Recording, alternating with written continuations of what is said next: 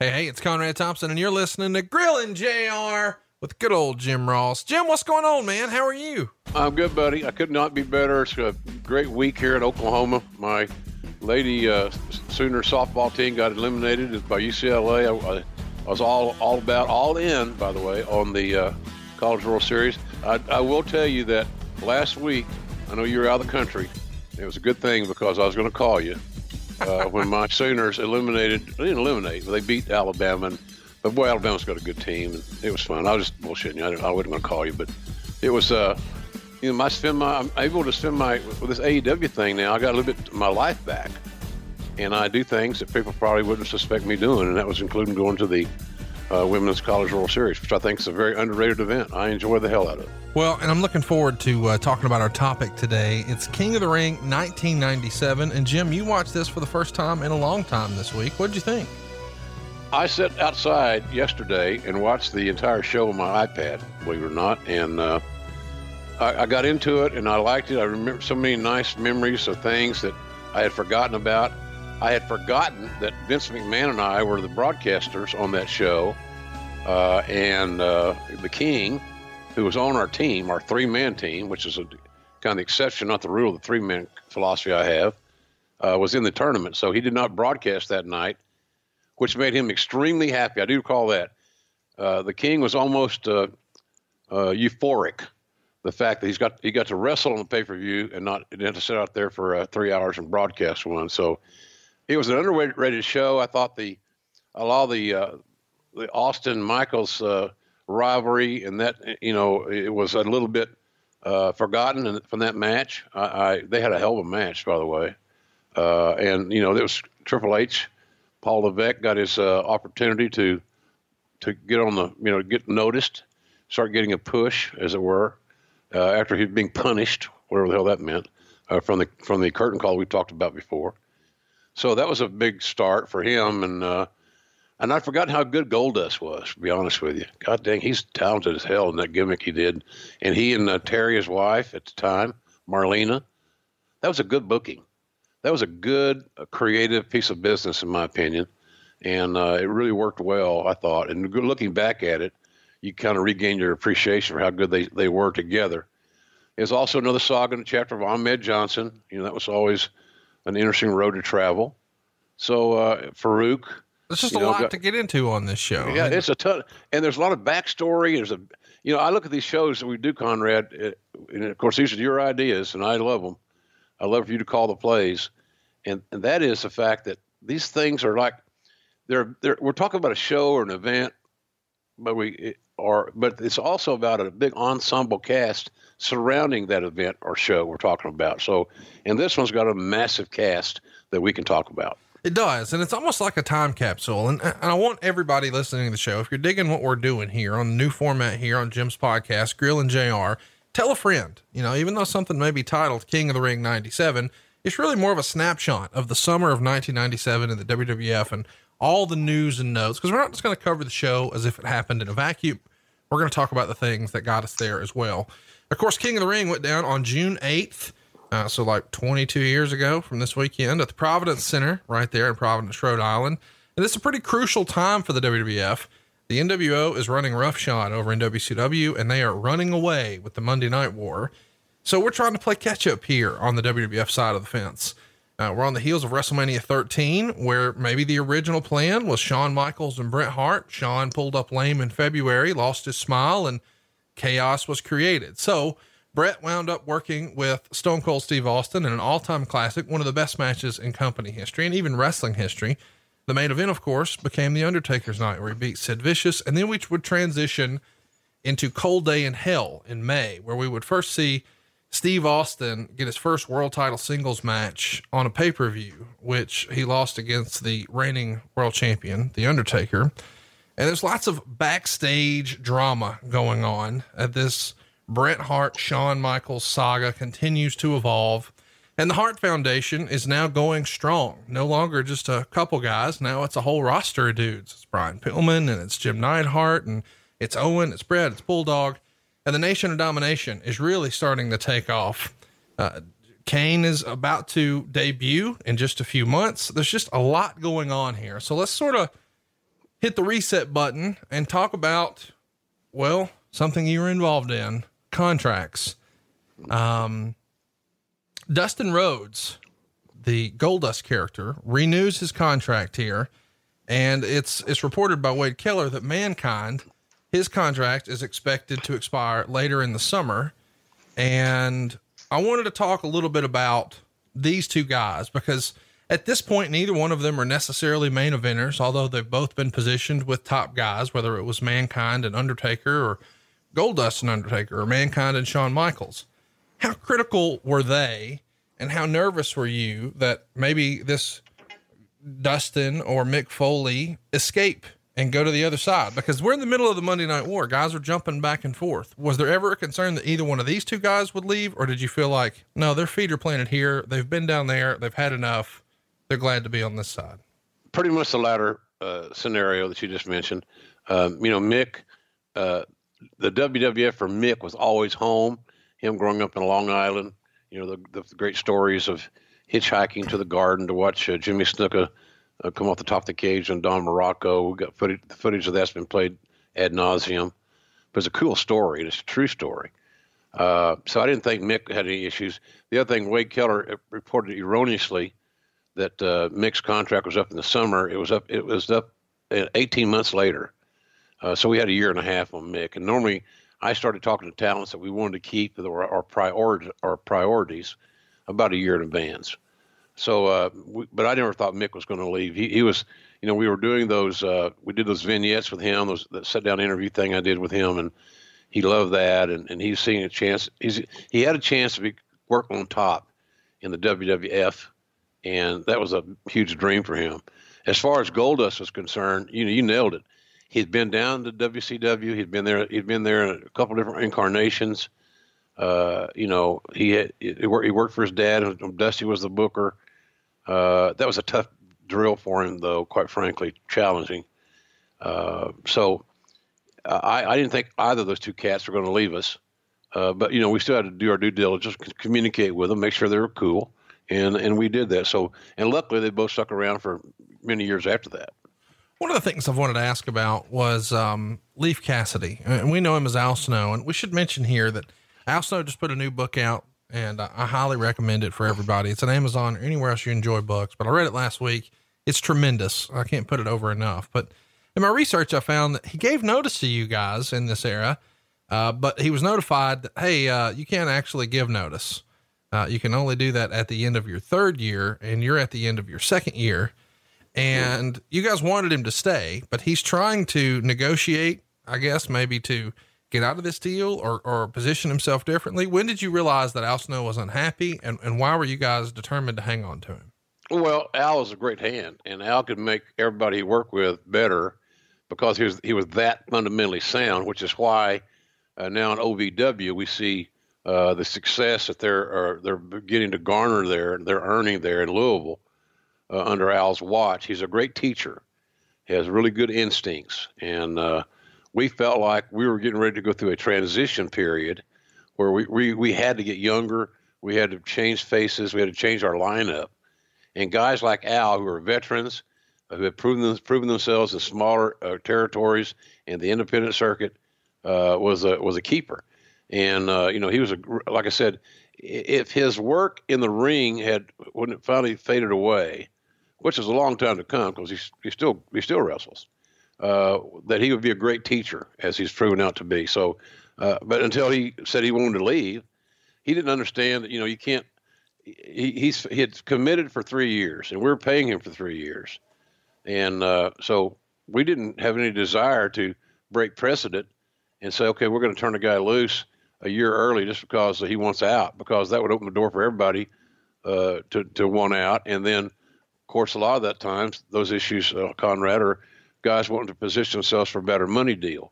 That may have been Al's reason. But he was very much valued. Here we are in the middle of the Major League Baseball season. Al was like a very talented, multi-skill utility player, and those guys are invaluable. Let's talk a little bit about the news and notes at the time. Wade Keller would report that the front office had made some cutbacks in late May firing longtime ring announcer Bill Dunn, the former ECW Hype Central host Lance Wright, who I guess had been with you guys for a while, a longtime employee in the art department, and 2 other office workers. And also the duties of George Steele and Jay Strongbow were cut back with only 1 house show per night. They weren't needed as much, but have been kept on board either way. But I guess now, it's sort of nut cutting time for the company. We're not too terribly far away from where Vince would sit down with Bret and say, I can't afford your contract. So this is sort of the first time that it makes the newsletter that, hey, maybe all's not well at the home front financially. Tell me about Bill Dunn. It's a name that I'll admit I didn't immediately recognize. He was a ring announcer that was been there for a while. When I got there in 1993, Bill Dunn was always overshadowed by Howard Finkel, and rightfully so. Bill, nice guy, did a good job, but the seepage of information on these layoffs came was not a major secret internally. You know, many of us, I took a big cut in pay. I think it was a $30,000 a year cut in pay. In 97? Yeah, yeah, right on that, right, maybe right before that. But somewhere in the mid 90s, I didn't try to commit that date to memory because it wasn't something I wanted to recall all the time. But Vince came in and said we're having issues cash flow wise, and I'm asking the wrestling people to take a massive cuts in pay. And I said, okay, what do I need? What are you offering, or what are you suggesting? And he told me, and so I think I got cut to $30,000, I believe. But nonetheless, that's when you go back and we do our research. We'll see that was the week that J.J. Dillon, in a very upset mood, and rightfully so. J.J. had a lot of pressure on him from being a dad of a special needs child, and three young children, and so J.J. couldn't it wasn't going to work for him that you're getting that big cut in pay, so he quit abruptly, and our man Bruce got to be the head of talent relations there for a good while. And I was the senior VP of another wrestling administration, which I think Vince gave me that title just thought it would keep me happy. I would have been happy to be Bruce's assistant. I didn't care. I was more concerned about the payday. I'm one of those 2C guys.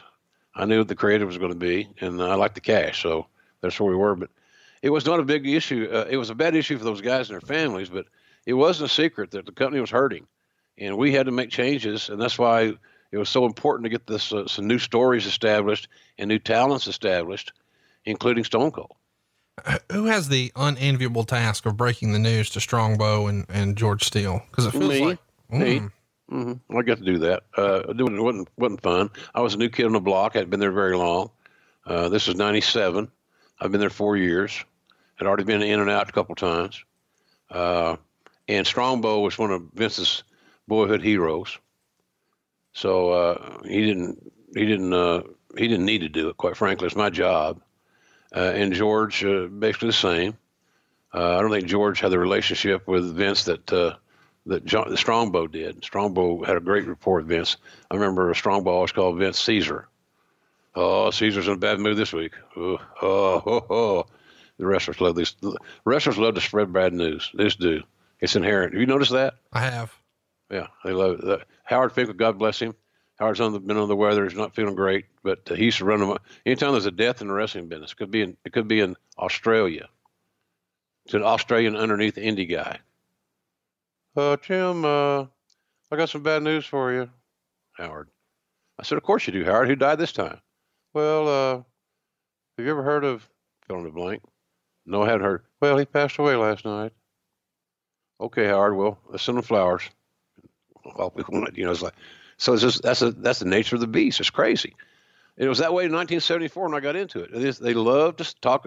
Wrestlers are worse than women that watch soap operas in the old day. And now I'm sounding chauvinistic, but most soap operas back in the day, kids, were meant for women, the female viewers. Look at the sponsors. And these ladies took those shows very, very seriously. And I grew up in a household of them. I know this. So the wrestlers are worse. And but it was just a big layoff.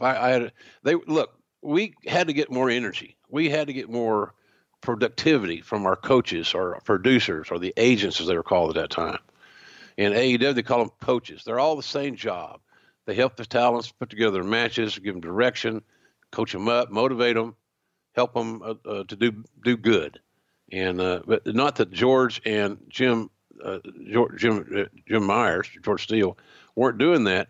They were getting older, and they were a little bit limited on what they could do or wanted to do. So the only incumbent, I think, old time agent that we kept was Jack Lanza.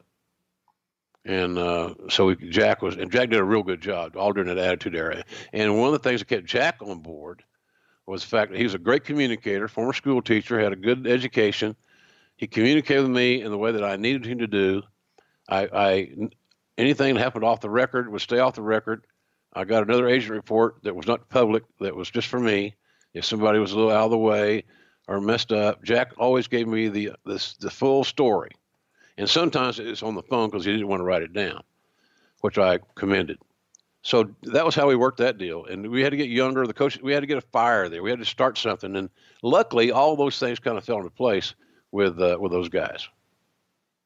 One of the things I wanted to talk about was Scott Putski. I know that seems like it's out of left field, but in my research for this show, I saw that you guys were plugging the upcoming debut of Scott Putski, and you're even showing footage of his father, Ivan Putski, and you make sure to call the footage really old, and it's a clip of him beating up Roddy Piper, and you're acknowledging Roddy Piper by name. You're doing this probably as a receipt because the prior week on Nitro, they showed a clip of Ric Flair beating on Vader. Then we see Scott Putski get a win over Leif Cassidy. For whatever reason, it didn't work with Scott Putski. What was the hope, and why didn't it work out? Well, Scott had $1 million look. He had a great name. His father, Joe Bednarski, AKA Ivan Putski, was a big star there. And he's a big star in Mid-South. I knew him from back in the day. So he got over big time. And, you hope to parlay on that second generation thing. And sometimes it works and sometimes it's not a guarantee. Being a second generation wrestler really doesn't guarantee you anything but that first look. And something for the announcers to talk about when you're on television. Scott seemed like a decent kid, good looking kid, thought he was a nice athlete. He didn't have the it factor. It just did not come natural for him. He could do things athletically extremely well, but I'm not so sure he knew why he was doing them. Right. So that was kind of the deal there. Good look. If it was just all about it, 8x10s, he's a main eventer, but it was about more than that. And his skill set just didn't fit that level. One of the other things I found in my research was, on Raw on the way to this show, the Road Warriors would beat PG-13, in under 2 minutes. I should mention that PG-13 were the two white dudes in the Nation of Domination who would come out in hats and glasses and jackets and sort of wrap their way to the ring. And they're staples in Memphis. It's JC Ice and Wolfie D. And let me just read the recap. PG-13 cried at first, then charged the ring and pummeled the Warriors with punches. The Warriors didn't sell it at all. And after taking a beating, Wolfie escaped their grasp and tagged in JC Ice. Actually, Hawk grabbed Ice and then threw him into the ring. And then Ice and Wolfie managed to double team Hawk and pile drive him, but he no-sold it. The Warriors then gave their shoulder clothesline finisher to each of them and pinned both simultaneously. PG-13 had asked for help from the NOD, but got none and were abandoned after losing the match. Now, Meltzer would write, PG-13 is gone after the Road Warriors deal. Apparently the guys think it's Jerry Lawler had them fired because they're working opposition to Lawler in Tennessee, although that's been denied internally. They were told there is a chance they'll be brought back for the light heavyweight division, but that would likely be only for television purposes if it happens at all. He would also say JC Ice had gotten a lot of heat in his short tenure there. Chat me up. What happened with PG-13 and why was this the end for them? I think the short answer to the story and the bottom line of it is that those two kids were certainly not low on talent. We would not have hired them if we didn't think they didn't have talent. But they were not a good fit in the locker room from a cultural standpoint, meaning they didn't know they were young and green. And then both of them have been around since they were young kids. And I think they felt that they'd paid all the dues they needed to pay. And I might be wrong about that, but they just didn't fit well in the locker room. They had a hard time getting along with people, and maybe they were not as good as they thought they were, but they certainly did not lack talent. They just lacked maturity. I think that's probably the biggest issue. They didn't have the maturity. One of the other things that happened on this same episode of Raw, Mankind would bring Paul Bearer out onto the stage. And this is when Paul Bearer's face is wrapped up in bandages because the Undertaker had thrown fire at him the prior week. And Mankind is telling Undertaker he's going to give him one more chance. And this is when Paul Bearer is threatening, it's a secret I made while I was standing over the graveside of your mother and father. Come back or I'll hurt you. At this point, of course, we know the big payoff for this is going to be Kane. At this point, did you already have Kane mapped out?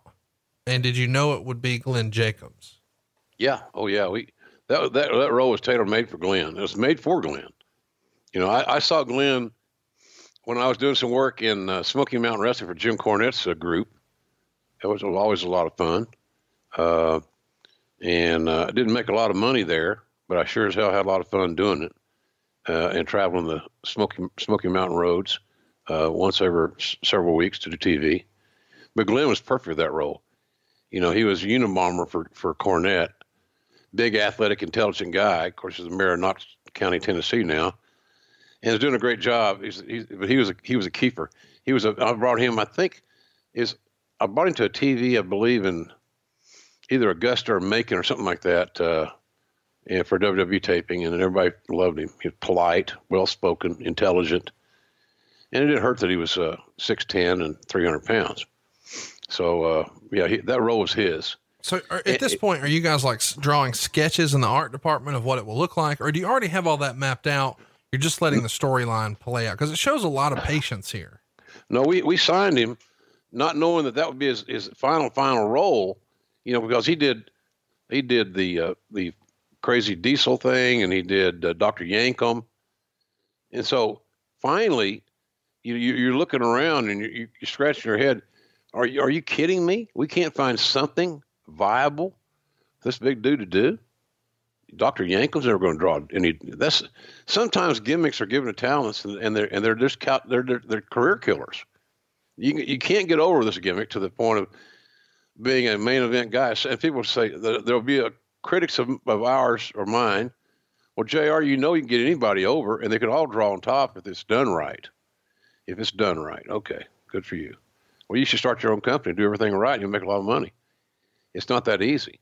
So finally, but Glenn, if looking at Glenn, Kane, and Undertaker, they're both almost identical in size. Maybe a little here, a little that, but essentially you could pass as brothers. Hello, that's what we did. So that's how that worked. But the art department got on I know there's a lot of work on the mask being done because his face was allegedly burnt and all that stuff. It's a good story, and I'm very privileged to say that I think Glenn had 2 masks left. And he gave me one of my restaurants. I still got it. It's pretty cool. That is cool. Yep. Let's talk about Farouk. He's going to be a big player on this pay-per-view. You're positioning him for a world title shot, and you sort of start to set the tone when he's in the ring being interviewed by Vince McMahon. And he's talking about how, there's never been a black man to wear the WWF world title. And there's only been token intercontinental champions like Ahmed Johnson. And he even makes the comment to Vince. He says something like, you don't feel a black man is worthy of being champion of the WWF, but you do think a black man is worthy of washing your car. And he called the Undertaker your white savior. And he says, we are no longer sitting back, and we're going to, get what we want by any means necessary. So this militant stance and maybe teetering on controversy when you're talking about, well, there's never been a black champion, just token champions. Is that Vince Russo pushing for that? Is that Vince McMahon pushing for that? It does feel like a slippery slope creatively. It is slippery. It was a slippery slope. It was edgy. It was TV 14 material. And in today's world, it would not be probably accepted because of the racial overtones of the topic. At that time, in that era, 1997, a little bit different public climate. It was in the process of of a fictional presentation. Of course, we all knew that Farouk was Ron Simmons, four-time All, and I even said that on that broadcast. He was a legit four-time football All-American at Florida State. He was a beast as a nose tackle. So, hey guys, are you looking for a great Father's Day gift idea? I know I was, and I found it a couple of years ago with Paint Your Life. With Paint Your Life, you get a hand-painted portrait created to fit almost any budget, and it's a great gift idea for your mom, your dad, or both. You see, Paint Your Life transforms your photos into a one-of-a-kind, beautiful hand-painted portrait done by professional artists. You can upload a photo to create anything you can imagine, maybe in a special location or a favorite pet. There's lots of options. You pick the artist, the medium, and you even get to work with the artist to make sure it's perfect. You get started in less than 5 minutes, and you can get the portrait in as little as 2 weeks. You can give the most meaningful gift you've ever given at paintyourlife.com, and there's no risk. If you don't love the final painting, your money's refunded, guaranteed. And right now, as a limited time offer, get 20% off. That's right, 20% off and free shipping. To get this special offer, text the word Ross to 87204. That's Ross to 87204. Text Ross to 87204. Paint Your Life. Celebrate the moments that matter most. Message and data rates may apply. See paintyourlife.com/terms for details. Afford Anything talks about how to avoid common pitfalls, how to refine your mental models, and how to think about how to think. Paula, while certainly you can mess up on $1 million a year, it is far less likely than it is on $30,000 a year. Right. I would meet wonderful people that were struggling with a budget that was super tight. It was 100%. You need to make more money. Make smarter choices and build a better life. Afford Anything, wherever you listen.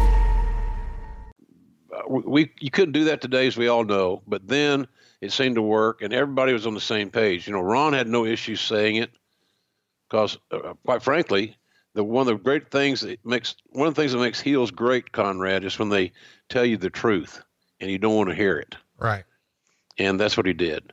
So, and then of course Taker was, and Ron and all those cats in the nation were Taker guys, friends, buddies, whatever. So, and Vince wanted to be edgier. So I don't know if it was a Russo just flipped the switch and there it came. It was a combined effort, but certainly it would not be fair to Russo to say that that his creativity didn't contribute to that type of presentation. One of the other things I wanted to talk about on this show is Rob Van Dam, while he's still working for ECW, has a match on this same episode of Raw, and it's against Jeff Hardy. Now, this is before we know the Hardy Boys. Jeff's here working as an independent, as an underneath, as an enhancement worker, whatever you prefer.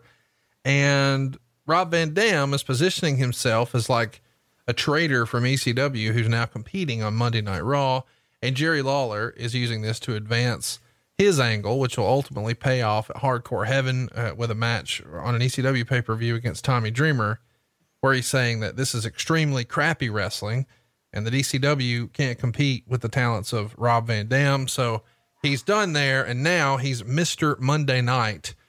Tell us how this came to be, because at the time, this is pretty groundbreaking that you have another promotion featuring their talent on Monday Night Raw.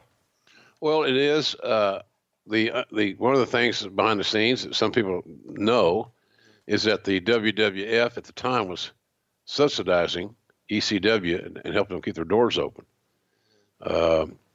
And I know that to be a fact. It's not hearsay because it came out of my budget in the talent relations side. So, that was several reasons. I think Vince actually liked Paul. I certainly did. We knew he was a bright mind who was there if we ever needed something somewhere down the road. He was an asset that we wanted to at least, covet to some degree.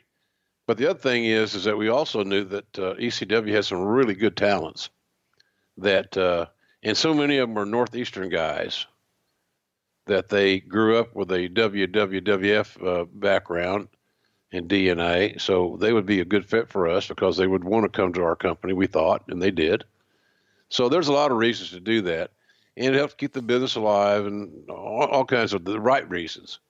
So that was kind of the part of that deal. It wasn't like it was a screw job on Paul or anything, it was all planned out. And But I thought Rob Van Dam, I still do. I think he's one of the best performers we ever had.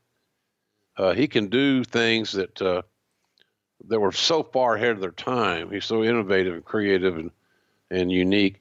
And the thing a lot of people don't realize about Rob, and you kind of talk about how tough he is. And his movie he did not too long ago, a little documentary, was really good. He talked about his concussions.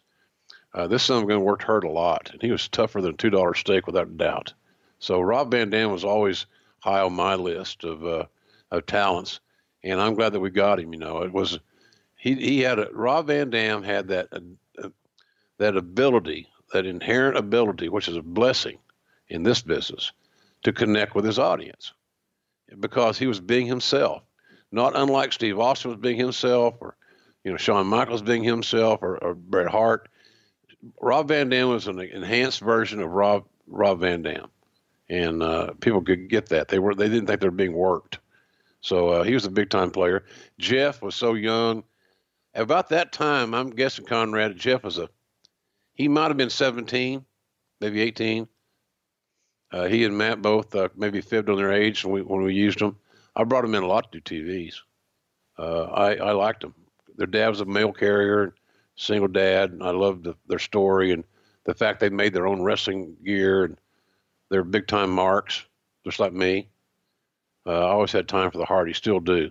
But you could tell Jeff was going to be something special, because he too connected with the audience, and he had that great face and the great body English and athleticism. So, looking before us right there, we had two guys in the ring. Again, going back to that Al Snow story earlier about wanting to get guys that could work with anybody and make guys better. For a guy like Jeff Hardy to get better, he needed to work with guys like Al Snow, for example.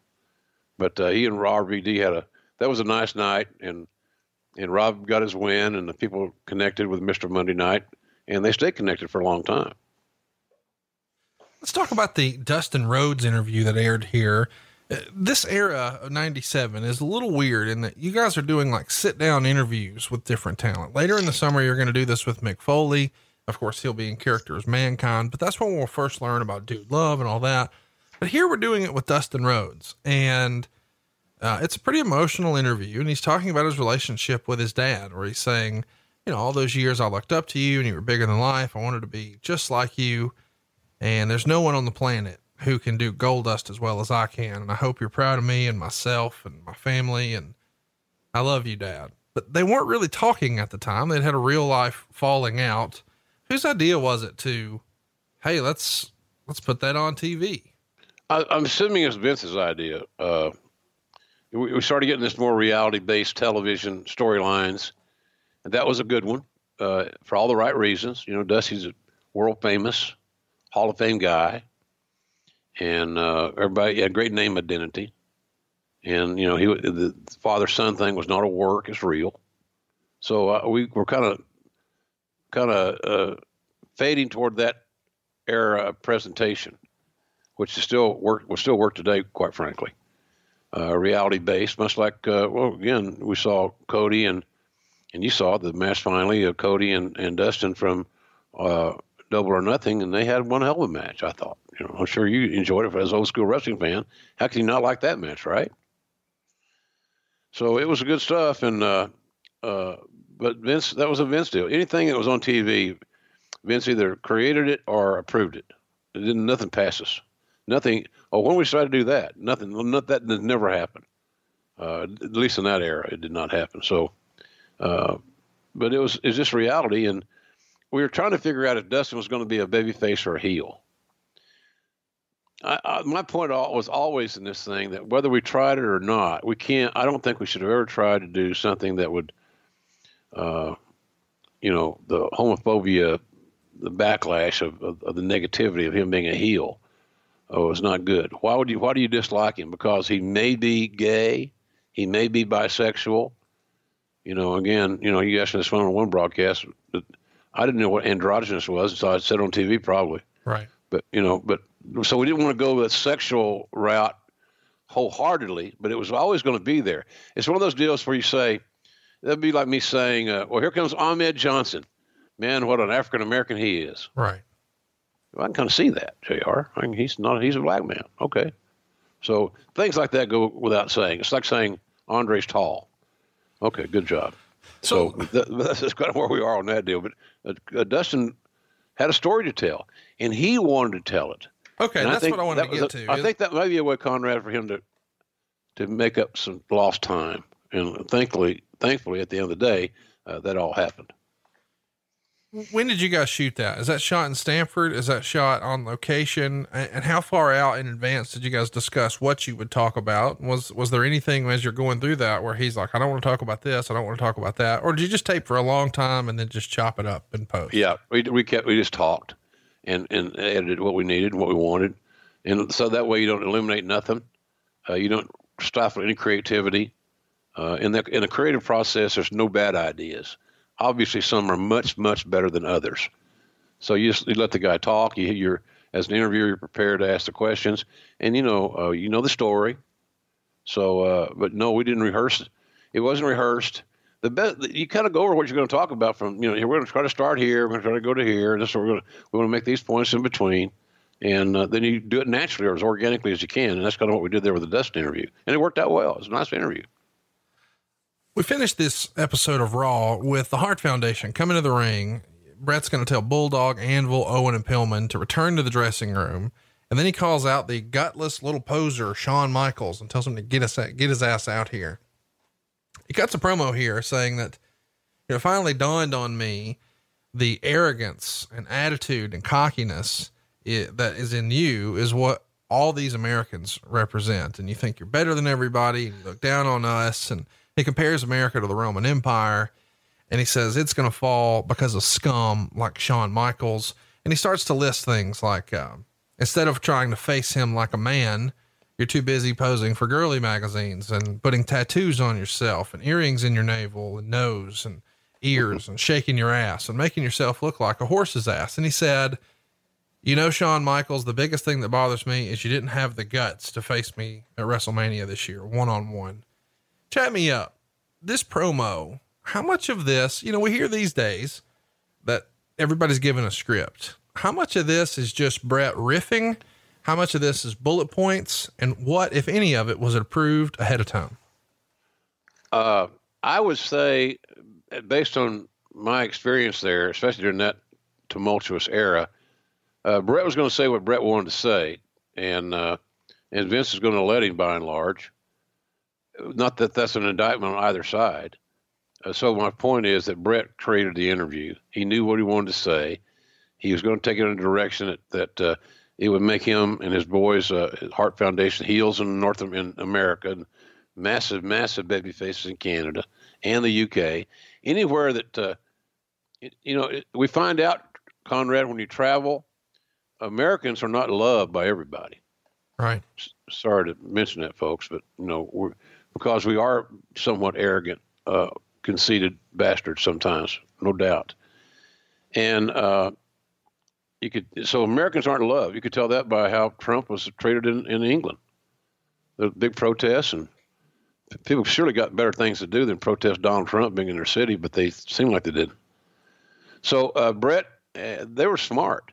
So in the lower 48, so to speak, they're going to be heels. Didn't have a problem with that. You get an ass over 18 inches, you make more money. Outside the U.S., they're going to be baby faces because they are saying the truth about how many Americans are. So it worked out pretty well. That's a Brett interview there all the way around, and it certainly was not written. He certainly did not memorize it. Now, I'm sure that as any good performer will do, he'll have bullet points. He'll either write them down himself, which most will do, just to have some sort of rule of thumb, a direction, or he will just make mental notes if you're that good. And but you got to have some structure. But I don't think it was written at all, and I don't think he's memorized it. I think it came from his heart. He followed the direction of where they were going in their story, and where he was going with the Hart Foundation. But it was a riveting promo, way ahead of his time, I thought. Well, Shawn Michaels disagrees because the idea is Brett's supposed to stand up out of his wheelchair and Shawn's going to super kick him, and then the show goes off the air. But Brett keeps talking. And then by the time he finally stands up and gets the super kick, the show's off the air. They've already missed it. And Bret wrote about this, and he says the fan noise was so loud that he couldn't hear his cue. And instead of the show ending the way it was supposed to, it ended with him still berating Shawn and Shawn just standing there and doing nothing about it. And Shawn backstage thinks he's done it on purpose and is furious. What do you remember about the backstage temperament when Shawn comes back and realizes, hey, none of that shit made air? Well, I was out front, so I didn't see it with my own eyes. So I heard enough about it. Again, wrestlers and people that agents and guys, those guys are in talent relations side of my world. Couldn't wait to come tell me everything, and embellish, of course. Shawn thought it was a screw job. He'd been set up, but I am a firm believer to this very day that was not the case. I know it was noisy. Bret was very believable on the mic and did some great promos from time to time without a doubt. But to say that his promos with the strength of his game would not be accurate, because with the strength of his game was wrestling bell to bell, in my opinion. So he missed his cue, and he didn't get his last line in, apparently, that he wanted to get in. And so they always have to have a cue. So tell me when you're going to do this, or tell me when you're going to do that. What's your last line? And so they worked that out. He worked that out with a truck or through the gorilla position. He didn't get there, and we went off the air. But, it aired the next week, so it wasn't like oh, my God, we lost it forever. But I never believed that Bret would sabotage the angle. It's just not his style. It really isn't. But, of course, he was made to look like the bad guy, and Shawn had a lot of people, I'm sure, in his ear chirping that, Bret just screwed you. And are you guys that stupid? The camera's rolling. We got this kick you kicked him right out of this wheelchair. It was a great move. It was a great heel move. Or a babyface move in the States, I guess, but it certainly made Shawn a heel everywhere else. So I never thought that was a conspiracy. I just thought it was oversight, human error, quite frankly. It's not as exotic a story to tell, but I think that's what happened. Yeah. Meltzer would freestyle that maybe some friends are in his ear, his ear being Shawn, trying to get him riled up. And as a result, the next week, Shawn shows up at Raw in Mobile, and according to the Observer, appears to be in no condition to perform. When he was on TV, he's slurring his words badly and makes a remark that Bret was having some sunny days. And that, of course, is something everybody starts talking about. When did you realize, hey, this is a problem? When he started talking, he sounded like he was, he was slurring, so he either was extremely fatigued or he was medicated. I sensed the latter. And, but that was part of these issues. Shawn was in a very, dark place at that point in time in his life for whatever reason. And there's probably plenty of good reasons. But the bottom line was he was not conducting himself as he does today. And he needed to change to something. Obviously a better lifestyle would have been one thing, but, I don't know. I felt bad for him. I love this kid. I went down to San Antonio and talking to come back into business after he'd been gone 4 years. It took him 4 years to get over his issues. Basically, bad back, medicines, maybe some booze, attitude, big time attitude issues, personal life. But, it was just sad to see where he was headed, because if he had not, and look, you got to give McMahon credit too. Shawn's making $750,000 a year. Now you do that, divide that by 52, and you get how much he's making a week. It's pretty good money. He got that check every week, every day, every week of every year that he was under contract, and while he was sitting at home in San Antonio. Didn't have to happen, but that's how Vince did it. And Vince always had a soft spot for Shawn, because he saw Shawn's rebellious, anti-establishment attitude as reminiscent of a young Vince. And now he had to navigate the waters of the old WWF when his dad owned it. And so I think there's something to be said about that. So Sean was he was really going down a real bad road, and luckily changed his direction before it got too late. Let's before we get down the rabbit hole of what happened next, I guess we should talk about the climate in wrestling at the time, because it does feel like you guys start to get a little bit more attention in the mainstream media. The Baltimore Sun, for example, is talking about how, since the WWF is playing catch up ball, it feels like they're countering with sex, violence, crude language, and blood. Would you disagree with that? Well, I wouldn't totally disagree with it, because it's not totally untrue. The choice of, violence is controlled violence. So I don't know. It's not the traditional violence. Those are Kevin Eck. I actually went to work for WWE not too, after that, and the creative side. And he does a lot of work now for Danny McDevitt in Maryland Championship Wrestling. Smart guy. But the language is always, always kind of some of that language that you use in describing it. Crude language. Okay. This part was crude. Blood is not new. But yeah, we went to some extremes. We got a little bit, we got more physical. With boys started working a little bit more intense. It was a good physical style. And sometimes you have, broken noses and things of that nature that come along. But no, I don't think Kevin's totally wrong on that. I might not use the same words, but the bottom line is they meant the same. So yeah, he's pretty much spot on. Let's keep it moving here and talk about Michinoku Pro Wrestling. You guys are trying to work a deal out here. According to the Observer, he's saying there's nothing new on the relations with AAA. It looks like you guys had a pretty successful event at Royal Rumble, but now maybe it doesn't feel like there's going to be anything progress there. Talk to us a little bit about the relationship with Michinoku Pro and AAA, and how all of a sudden those became a thing where for years and years, it almost felt like the WWF ignored everybody.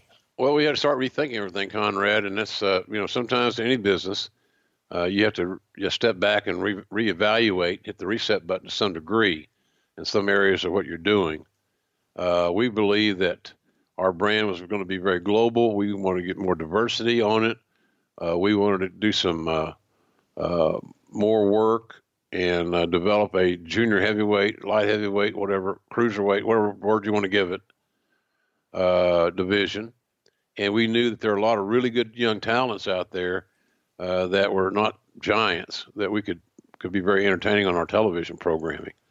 So and Victor Quinones, who was real close to Gorilla Monsoon back in the day in Puerto Rico and so forth.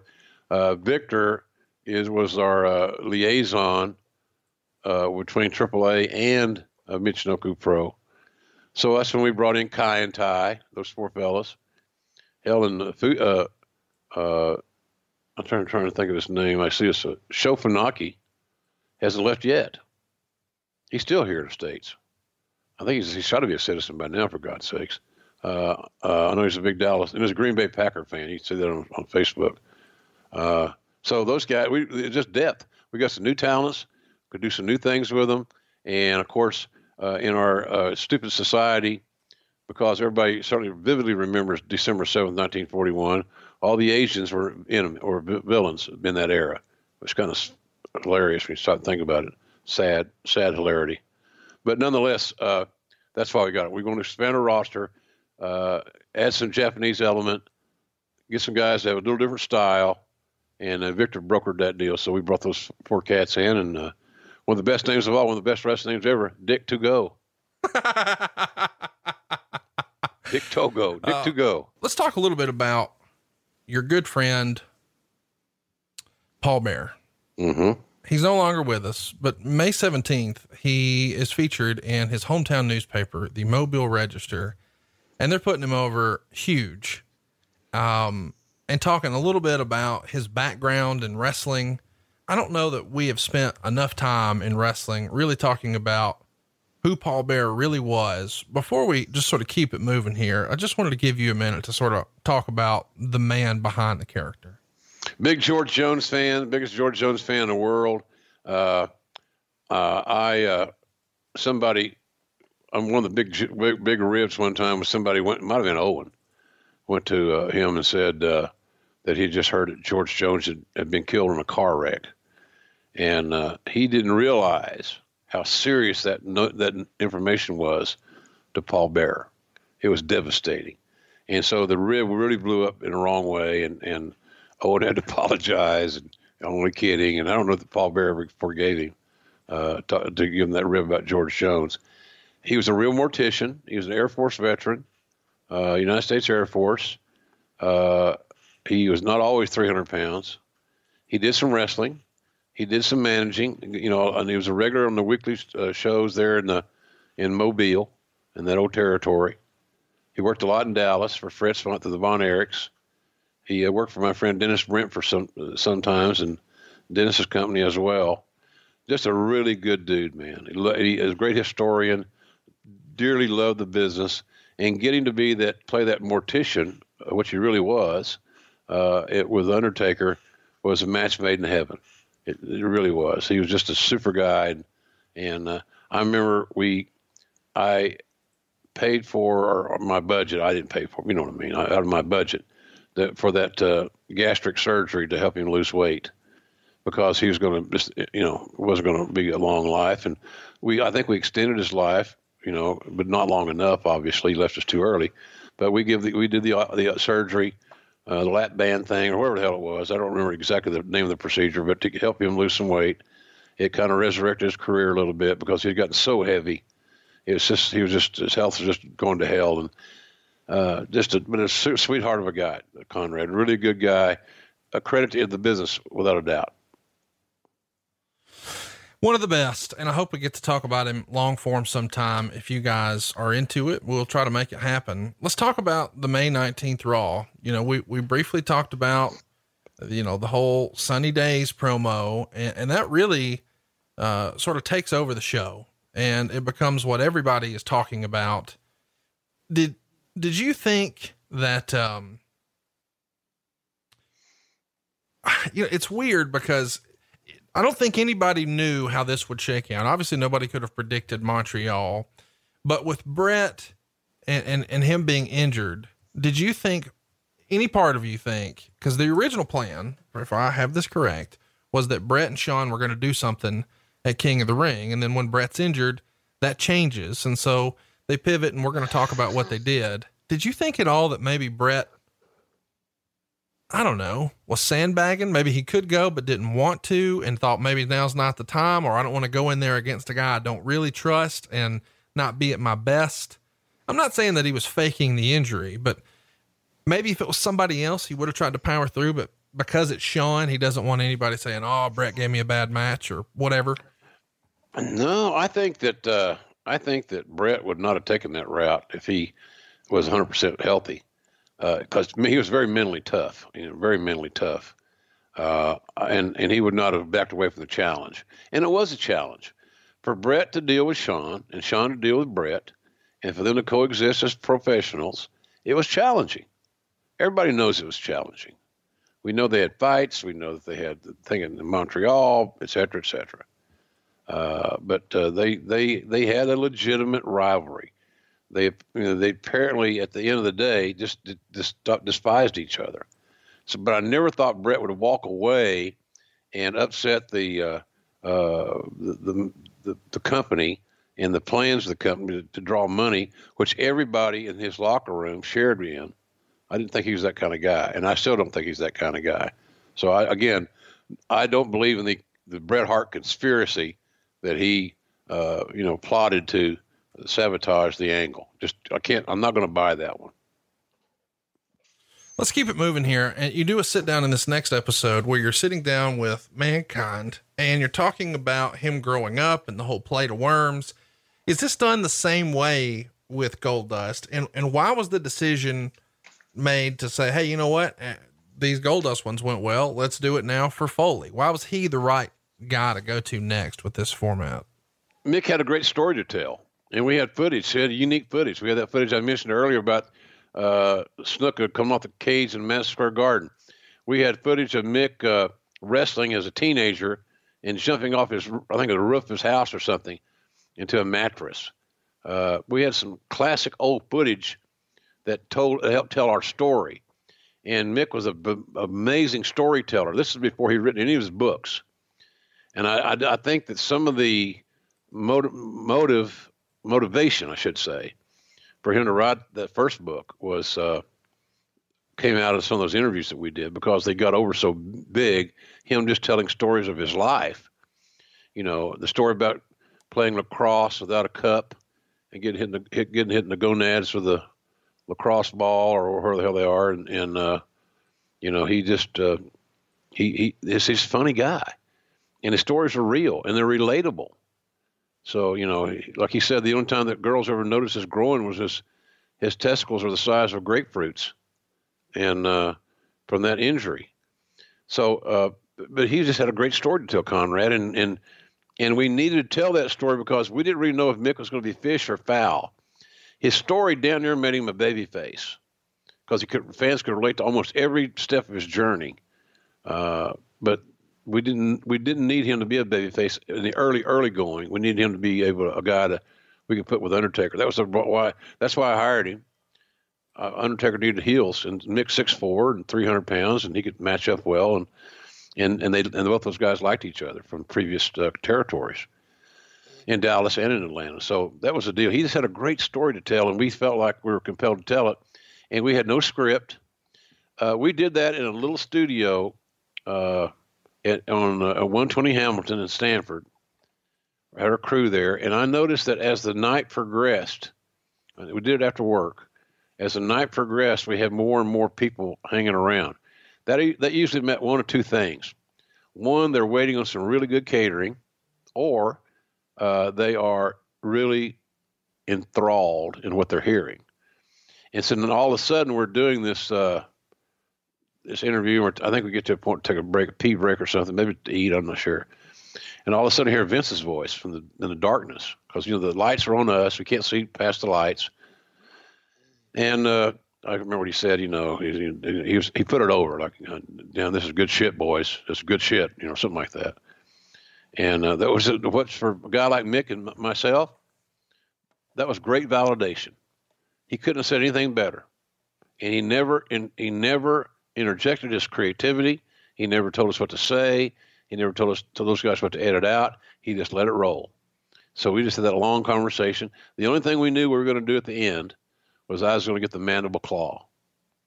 And my only thought process was I going to get the shooting mandible claw or the working mandible claw. You know what the difference is, Conrad? I don't. All right. The shooting mandible claw is where he puts his two fingers in your mouth under your tongue and squeezes with his thumb under your chin. The working mandible claw is where he takes those same two fingers and bends them over in half, and it looks like they're in your mouth, but they're not. Luckily for me, I got the working mandible claw, I think. That's awesome. Yeah, but that's how we were going to end it. But that's how we constructed our interview. That's why so many fans are saying it's going to be great for AEW, because they're not going to have writers to write these promos to these guys and tell them what to say. They're going to let the talent say what they want, as long as it's got some sort of structure, i.e. an outline of bullet points. That's what it's going to be. So that's great. But that interview was not written by anybody. No writers, no creative people were involved in it. In that respect, it was just Mick and I. Now everybody knew the story we were going to tell, but nobody wrote a script. I'm trying to say there's no teleprompter, no nothing like that. So we had it just clicked. I had good chemistry with Mick. I believed in his story. I knew his story thoroughly. I had to go to the wall to hire him, and all of a sudden, Vince standing there and saying, "This is good shit." I think it also gave Mick a great deal of confidence that Vince finally recognized that Mick Foley had a lot of talent. Let's keep it moving here, because I want to move on from the interview, but I feel like I have to ask, when you're telling the sympathetic story about, the kids were making me eat worms and all that, but then you finish with, that makes you feel like, okay, he's going to be a sympathetic babyface. We're going to turn him babyface.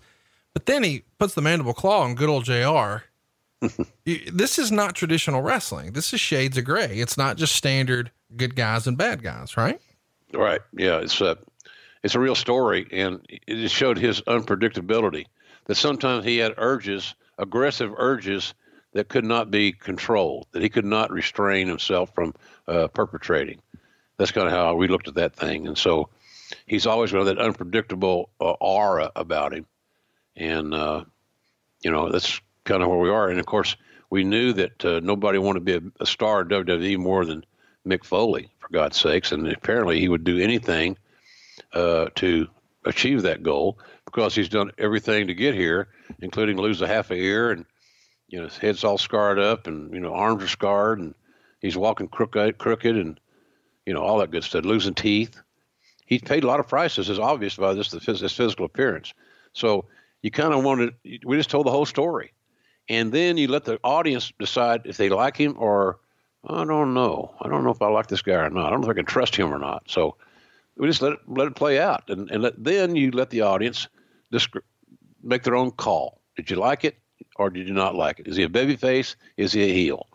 And the audience should be able to decide that themselves. We should mention here, because I do want to put a bow on this Bret thing for a minute. After the Sunny Days comment, he talks about in his book how, Julie, his wife, and Stu are upset. And then people at school are starting to sort of mess with his kids a little bit about the Sunny Days comment. And you have to call and apologize. And as a result, Bret would write in his book, throughout that week, I brooded about what to do. I wondered about beating the hell out of Shawn for real at the pay-per-view, but that could be costly to the company if he got badly hurt. And I had to be careful of my knee. I decided to tell Vince that I had to pull out of the pay-per-view because my knee wasn't ready. And Vince already had a plan. Stone Cold would catch me alone, flatten me, and bash the hell out of me, taking me out of the pay-per-view storyline. And that would be a clean win for Shawn, and what would have been a clean win for Shawn. We should remember that Bret had this arthroscopic knee surgery done on April 23rd. And we've set a stipulation here on this episode of Monday Night Raw on the 19th, that if he doesn't beat Shawn in 10 minutes, he'll never wrestle in the United States again. So it's over. Did you think at that point, we may never get this match? These guys are so sideways with each other, or did you think eventually it would happen? Oh, I thought eventually it definitely would happen, without a doubt. Too much work had gone into it. They both knew that the one thing about that override their personal issues, Conrad, is from a professional standpoint, ego standpoint, is that they love having great matches. And nobody can deny that when those two cats are on with each other, they made great magic, great music, no doubt. So, yeah, I thought it would eventually happen. I just didn't know when or where or what shape it's going to take, but there's too much invested to not make it happen. And I knew that Bret was going to do all he could to get that stuff rolling, get back in the ring. He just had to restrain himself as best he could from doing what he said he was going to do, and that was beat up Shawn. Because, Shawn had crossed the line in the family thing, and that was not good, and it embarrassed Bret and his family, and that was certainly not cool. And so it got just another log on the fire, man, just another log on the fire. But I did think at the end of the day, we would finally get to see some sort of conclusion to the storyline, because both guys are too old school, too much of a traditionalist to let the angle just evaporate and go away without a conclusion. Let's keep it moving here. I guess we should mention that Raw did a 3.6. It's the highest rating of the year for Raw. When a rating comes in like that, maybe it doesn't win, but it's the highest rating of the year for you guys. You got to feel like, okay, we're doing something right? Or is it high fives all around, or is it just business as usual? Well, there was some obviously minuscule celebrating that we had our best number in a while. But golly, you're just, I used to tell people this all the time. They said, did you get depressed in those 83 weeks that Bischoff's crew beat your ass? And I said, no, not really. I didn't have time to get depressed because I had work to do. And we had, and some days we had another show to do that week or another pay-per-view to do that week, whatever. So there was no time for celebrating and no time for, boo-hooing it. But yeah, there was some, hey, we thought we were onto something, Conrad, with the reality-based storytelling. Reality-based storytelling that the fans could actually sink their teeth into and not have to try to buy some silly character that was all it was is a comedic thing and an eye roller. So we thought we were onto something trend-wise that we should continue to travel. This road should be reality-based, and we did that as best we could. And the talents were the talents that we had at that time were perfect for that scenario, and they loved living those stories out and embellishing on the reality of their lives and their issues. It's a fun time to be a wrestling fan. How do you find out that the match with Shawn and Bret is off? And what'd you think of the pivot to do Shawn and Austin? Well, Vince told me after Bret talked to Shawn, sorry, ladies and gentlemen, that after Bret had his conversation with Vince, of course, I'm sure within minutes of Vince hanging up the phone, that he had me in his office, and he had an idea. He said, "I'm going to go with Austin," and that to me was magic, because I was an Austin mark. I still am. Steve's a good friend, still is. I just saw something and felt something that I had not seen replicated in years. There was one period of time in Louisiana, in the Mid-South Territory, where JYD was white hot, and he could do no wrong. And he sold massive amounts of tickets and so forth. And people believed in him. They seemed to gravitate to him. Black people, white people, men, women, adults, children. I didn't know if the children were going to be too crazy about Austin because of his demeanor.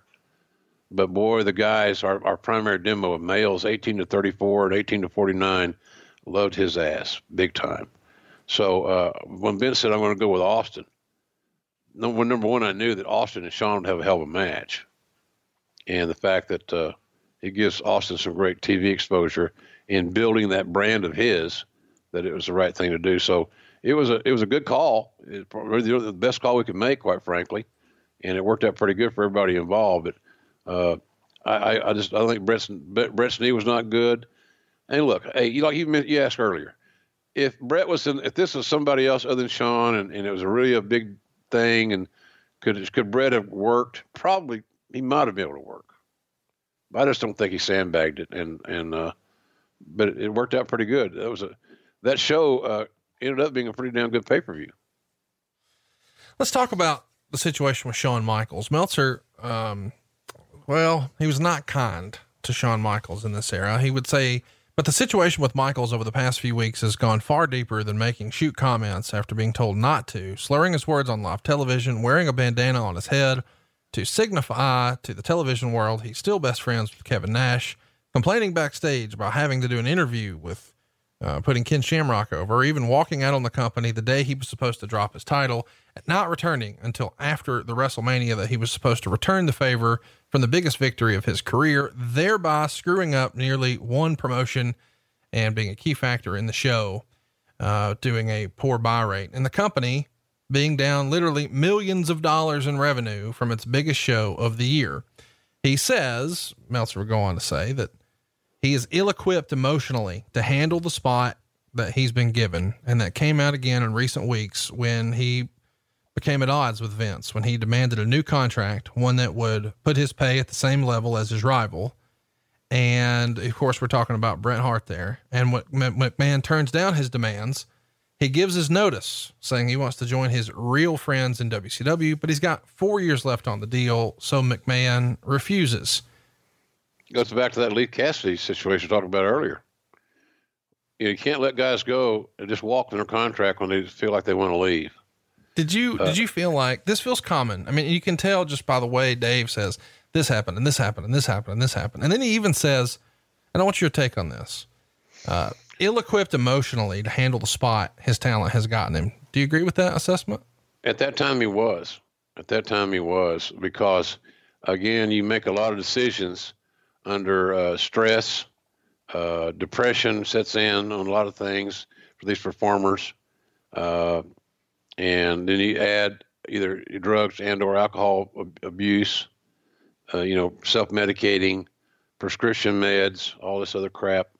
So under those terms, Meltzer was probably right under those circumstances.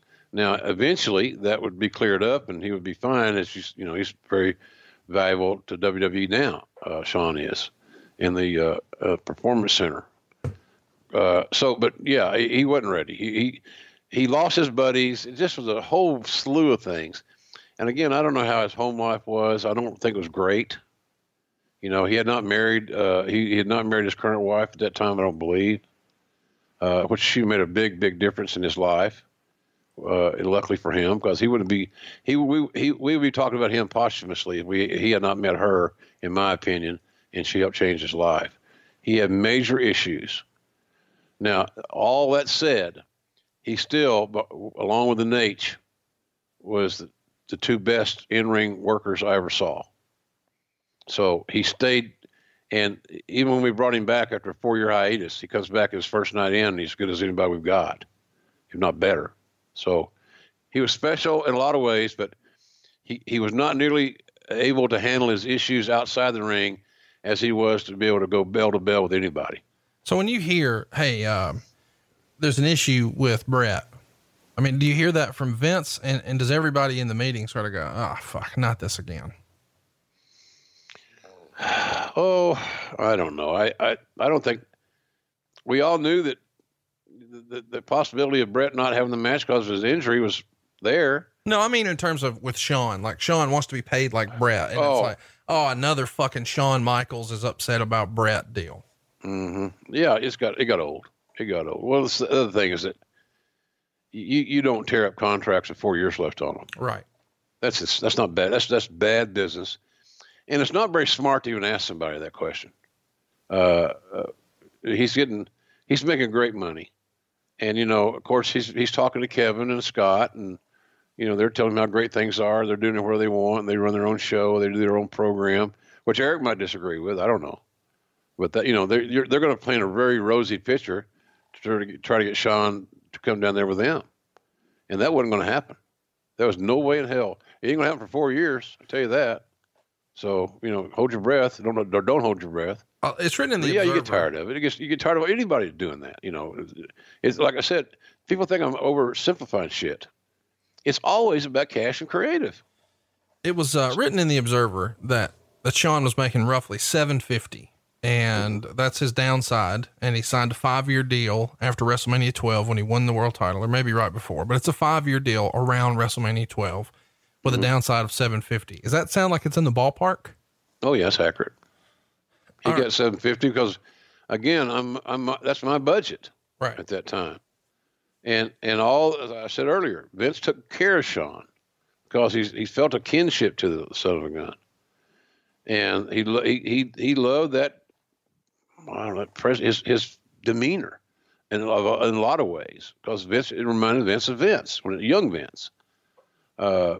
So I don't know if that's bragging or complaining. I don't have a clue, but nonetheless, Shawn was making $750. He made $750 a week for 4 years, and all that time he was home, like I said earlier, he was making $750,000 a year. That's a lot of money to not do nothing. Let's talk about something that happened the next week on Raw. This has been something that's floated around on the internet in these last few years. You know, obviously things are different. Times were different. You addressed it earlier when we talked about the racial promo from Farouk. Mm-hmm. Jerry Lawler comes out and cuts a promo on Goldust trying to hype their match. And he says something like, Goldust's old man, Old Dust, doesn't even love him anymore. Well, I know Dusty Rhodes, and he told me why. It's because you married the biggest gold digger in Georgia and then put on a woman's wig and went around kissing men like a flaming F-word. And then regarding Dakota, Lawler said, you should have named that little brat Target because I heard everybody in Atlanta had a shot at it. Oh, that's classic. Well, that was not written for him. You know, it's an edgy promo, you know, in the era where, you know, things were over the edge. This got everybody's attention. It is something that you would almost hear on like a roast battle or something like that. There's lots of low blows, but it is making Goldust that sympathetic baby face, which was maybe the idea with the interview the previous week. But does anybody say, hey, I don't know if this is a good idea. Obviously talking about Old Dust and, you know, that's whatever, but then to say the F word and then to reference the child, maybe in hindsight, not the best idea. Maybe, good point. You got to remember, the talents, when they saw that the blinders are off and the bits are out of their mouth, they were able to run free. Most of them will take it as far as they can. And Lawler getting the word that, hey, we want to be a ledge here, and you're a heel, blah, blah, blah. People forget how great a heel Jerry Lawler was, and amazing talker. During that time, like I said, I watched the pay-per-view this week. I watched it on Tuesday, and his work leading into that and that night was classic. Any young wrestler that's watching that wants to be a heel and wants to know fundamental soundness and logic of being a great heel should watch the events that we're talking about here today and watch how Lawler navigated that thing. Now, he wasn't no young kid at that time. He was a veteran. He didn't lose a step. It was all about psychology and positioning. It was as good as you'll see. So it's like a clinic on how to be a wrestling heel, not a Bruiser Brody heel or Abdullah the Butcher heel, the monster heel, because Lawler's not a monster heel. He's a wrestling heel. And you get a great example of what a wrestling heel really is if you watch that show and watch his mannerisms, his timing. He sells differently as a heel than he does as a babyface. He has it down to a science. But he went into business for himself. Could have certainly been argued that it was a little bit too edgy. And I don't condone talking about children or religion or sexual preferences or any of that stuff. Politics and religion and that stuff don't belong in wrestling to me. But we didn't have any rules. And he took it as far as he could go. And then Vince would tell those guys, well, go see what you got, and then if we got to reel you in, we'll reel you in next time. So that's kind of where it was. Let's talk about the Dude Love footage, because that's aired in part 2 of your Mankind interview. When did you guys know you had this Dude Love footage? How does it even come up where you see footage of a young Mick Foley jumping off the roof of his house and cutting promos? I mean, does he say, hey, I've got this? How does that come about?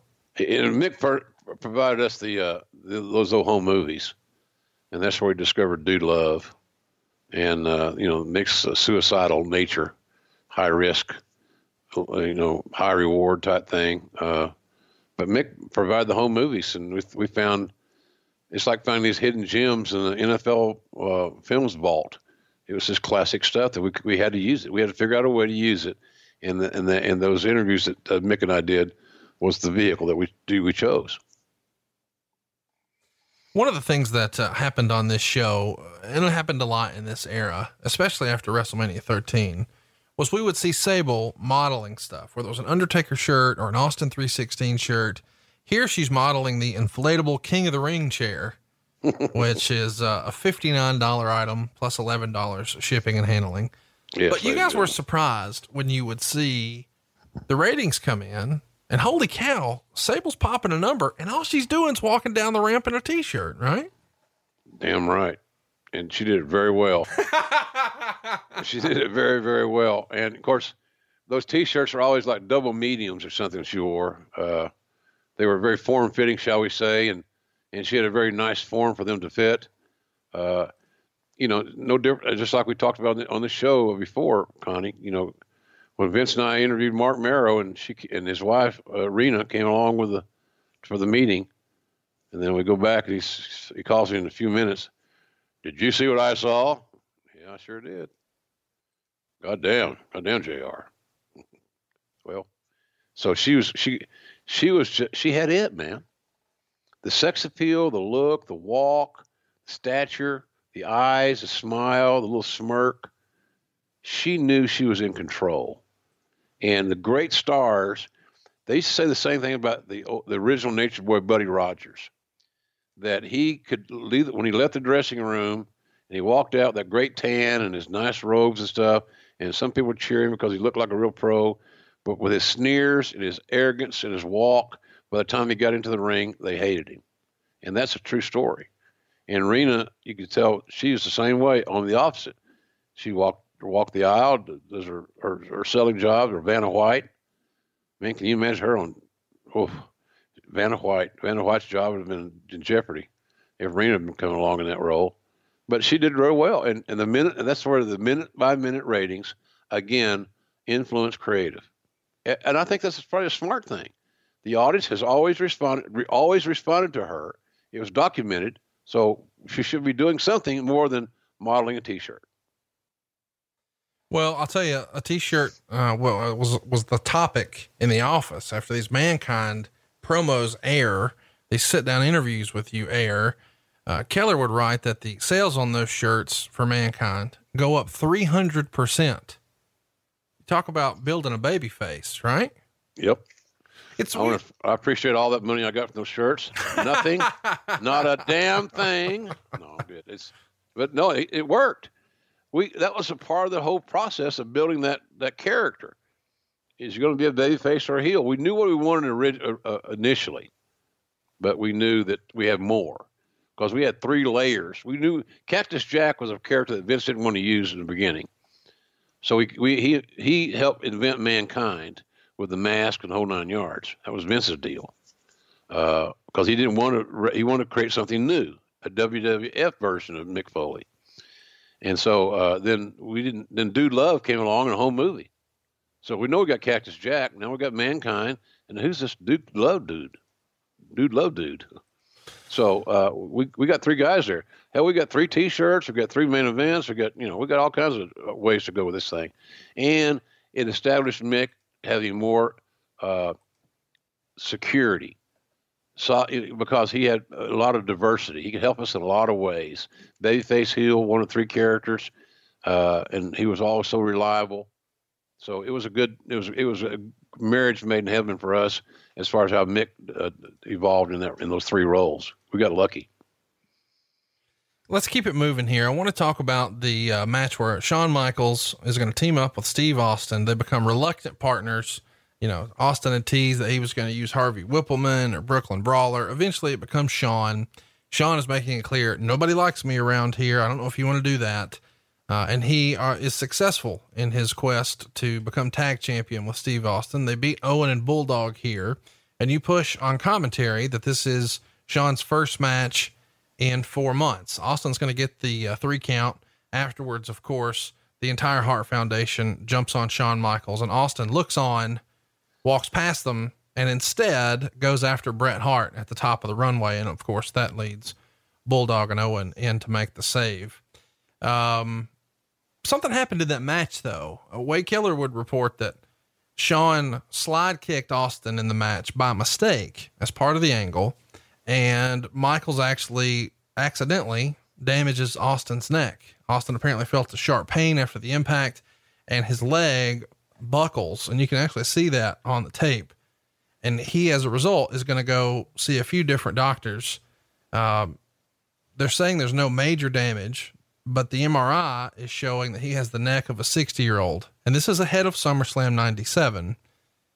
When you heard, hey, maybe Austin suffered an injury here in this match with Shawn, does this just feel like a snake bit pay-per-view on our march there? A little bit. Yeah, a little bit. Luckily first let's clarify, it was a spot in the match that these 2 guys had called, but just the execution of it and the way where Steve was standing and how Shawn kicked him, all the stars aligned, unfortunately on that one. I know that Steve found a great neurologist, neck guy in San Antonio named, I think his name is Lloyd Youngblood. Mm-hmm. And Dr. Youngblood's eventually did the surgery on the Steve. But it was a delicate situation. All those years of football, he was a tailback in high school, and he carried the ball 25, 30 times a game, and most of it straight ahead. Lower your head and go. So you don't know how many equipment as it was at that time. So football probably had a issue in his neck issues. Then he went to North Texas for the Mean Green and played defensive end, also striking people with his head and using his neck again. Then wrestling. And then, everybody was just free willy these chair shots. My God, it got to be where the boys were like, who could make the loudest noise, who could hit the hardest. Right. It was sad, man. We just kept condoning it. It was just not knowing all the repercussions of the long-term effects of CTE and all those things. So, we just held our breath, because anybody that had any sense that didn't have a dog in the hunt, like a buddy who Steve was passing up on the roster, could see that he's the next big thing. And we wanted to keep him healthy as hell for a lot of reasons, not just that, but it was dicey, really, really dicey, because we had big plans for Steve. And of course, that kind of went out the poop chute at SummerSlam that year against Owen. Let's talk about the last segment on this particular Raw. We're still trying to pay off this Undertaker Paul Bearer secret.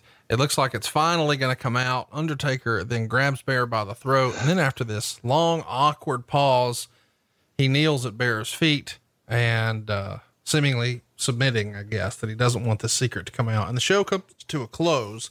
Nitro does a 3.2. Raw does a 2.78. Let's fast forward. Brett wrote in his book, on June 2nd, I had an in-depth talk with Vince McMahon. He told me the company was in financial peril and that he was only just barely hanging on. The next 6 months are either going to make or break him. He said Ted Turner was hell-bent on putting him out of business, and he told me he might have no choice other than to restructure my contract. Of course, I'd still get every dime he owed, but I'd get it on the back end years down the road. He added that he appreciated how hard I was working for him, and he told me not to worry about anything. I sure didn't want to receive the money owed to me now at the back of my contract. So I did call my lawyer to see what my options were if Vince tried to do that kind of a move. But when it came down to it, I don't believe that he ever would do that. Does Vince have a talk with, I mean, you're making budgets. So does he sit down with you and say, Jim, what can we do? What are the suggestions? Or does he bring it to you and say, looking at this, I think we've got to restructure Brett? And do y'all have a conversation ahead of that conversation, or do you find out about it after the fact?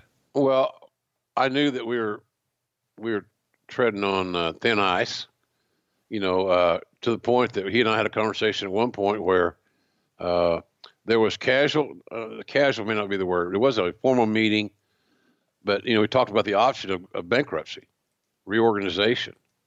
So it was serious. It was very serious. Again, for those of us that did take those cuts in pay, it was real too. I mean, real stuff. Your check just shrunk a bunch after that. So, but we knew cash flow was bad. We got to get something hot. We had to get some talent over. Somebody's got to get hot. We got to start drawing. We got to get some pay-per-view attractions, et cetera, et cetera. But we didn't have that. We were still working toward that deal. But then, he said I think that his words to me were the Brett deal now with this financial situation is going to be very problematic. Well, when somebody tells you that, here's what you don't have to be a mathematician or an MBA to figure out the fact that we got to fix this thing. So we either got to get an influx of new cash and be able to honor Bret Hart's contract, or we got to go to Bret and say, hey, look, we made a mistake. We didn't realize business was going to be this way. We don't have the cash flow. We can't honor our agreement, but we want to restructure. Much like you see in the NFL all the time. We want to restructure. And that's kind of where you kind of know that's one of those things is going to happen. But we didn't have a specific conversation about Brett, but I knew that his deal was tenuous. It was a little rough now because of the economy and our economy specifically. Let's keep it moving here. We're going to talk about the go home edition of Raw on our way to King of the Ring. But first, I want to ask you about Great Sasuke. He held a press conference on May 28th in Tokyo to announce that he had signed with the WWF. He says the WWF offered him a 1-year contract, but he only agreed to a 6-month deal. How did Great Sasuke come to be on your radar? Is he a guy who's trying to send tapes? Are you guys actively looking for a way to compete with the luchadors on Nitro and the cruiserweights, or how does this come together? Victor Quinones again brought him to us as we were trying to get more diversified and to find some new talents that were fresh talents. WCW that signed a lot of people. The indie situation then was not like as good as it is now, and so we needed some fresh talent that we could work with creatively, and that could offer something that we didn't have, and that was the Kai-En-Tai group, the junior heavyweights. So Sasuke was the boss of that group, Michinoku Pro. So that's how he came about. Again, Victor Quinones was our liaison with the Japanese and the Mexican promotion.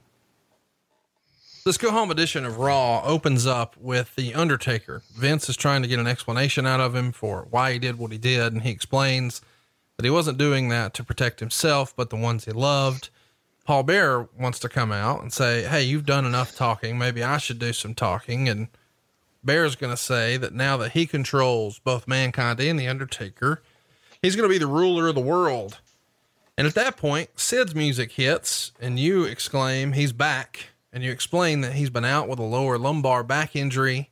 And Sid sets the record straight that, first of all, fat man, you don't rule nothing. I rule the world. Sid's back here.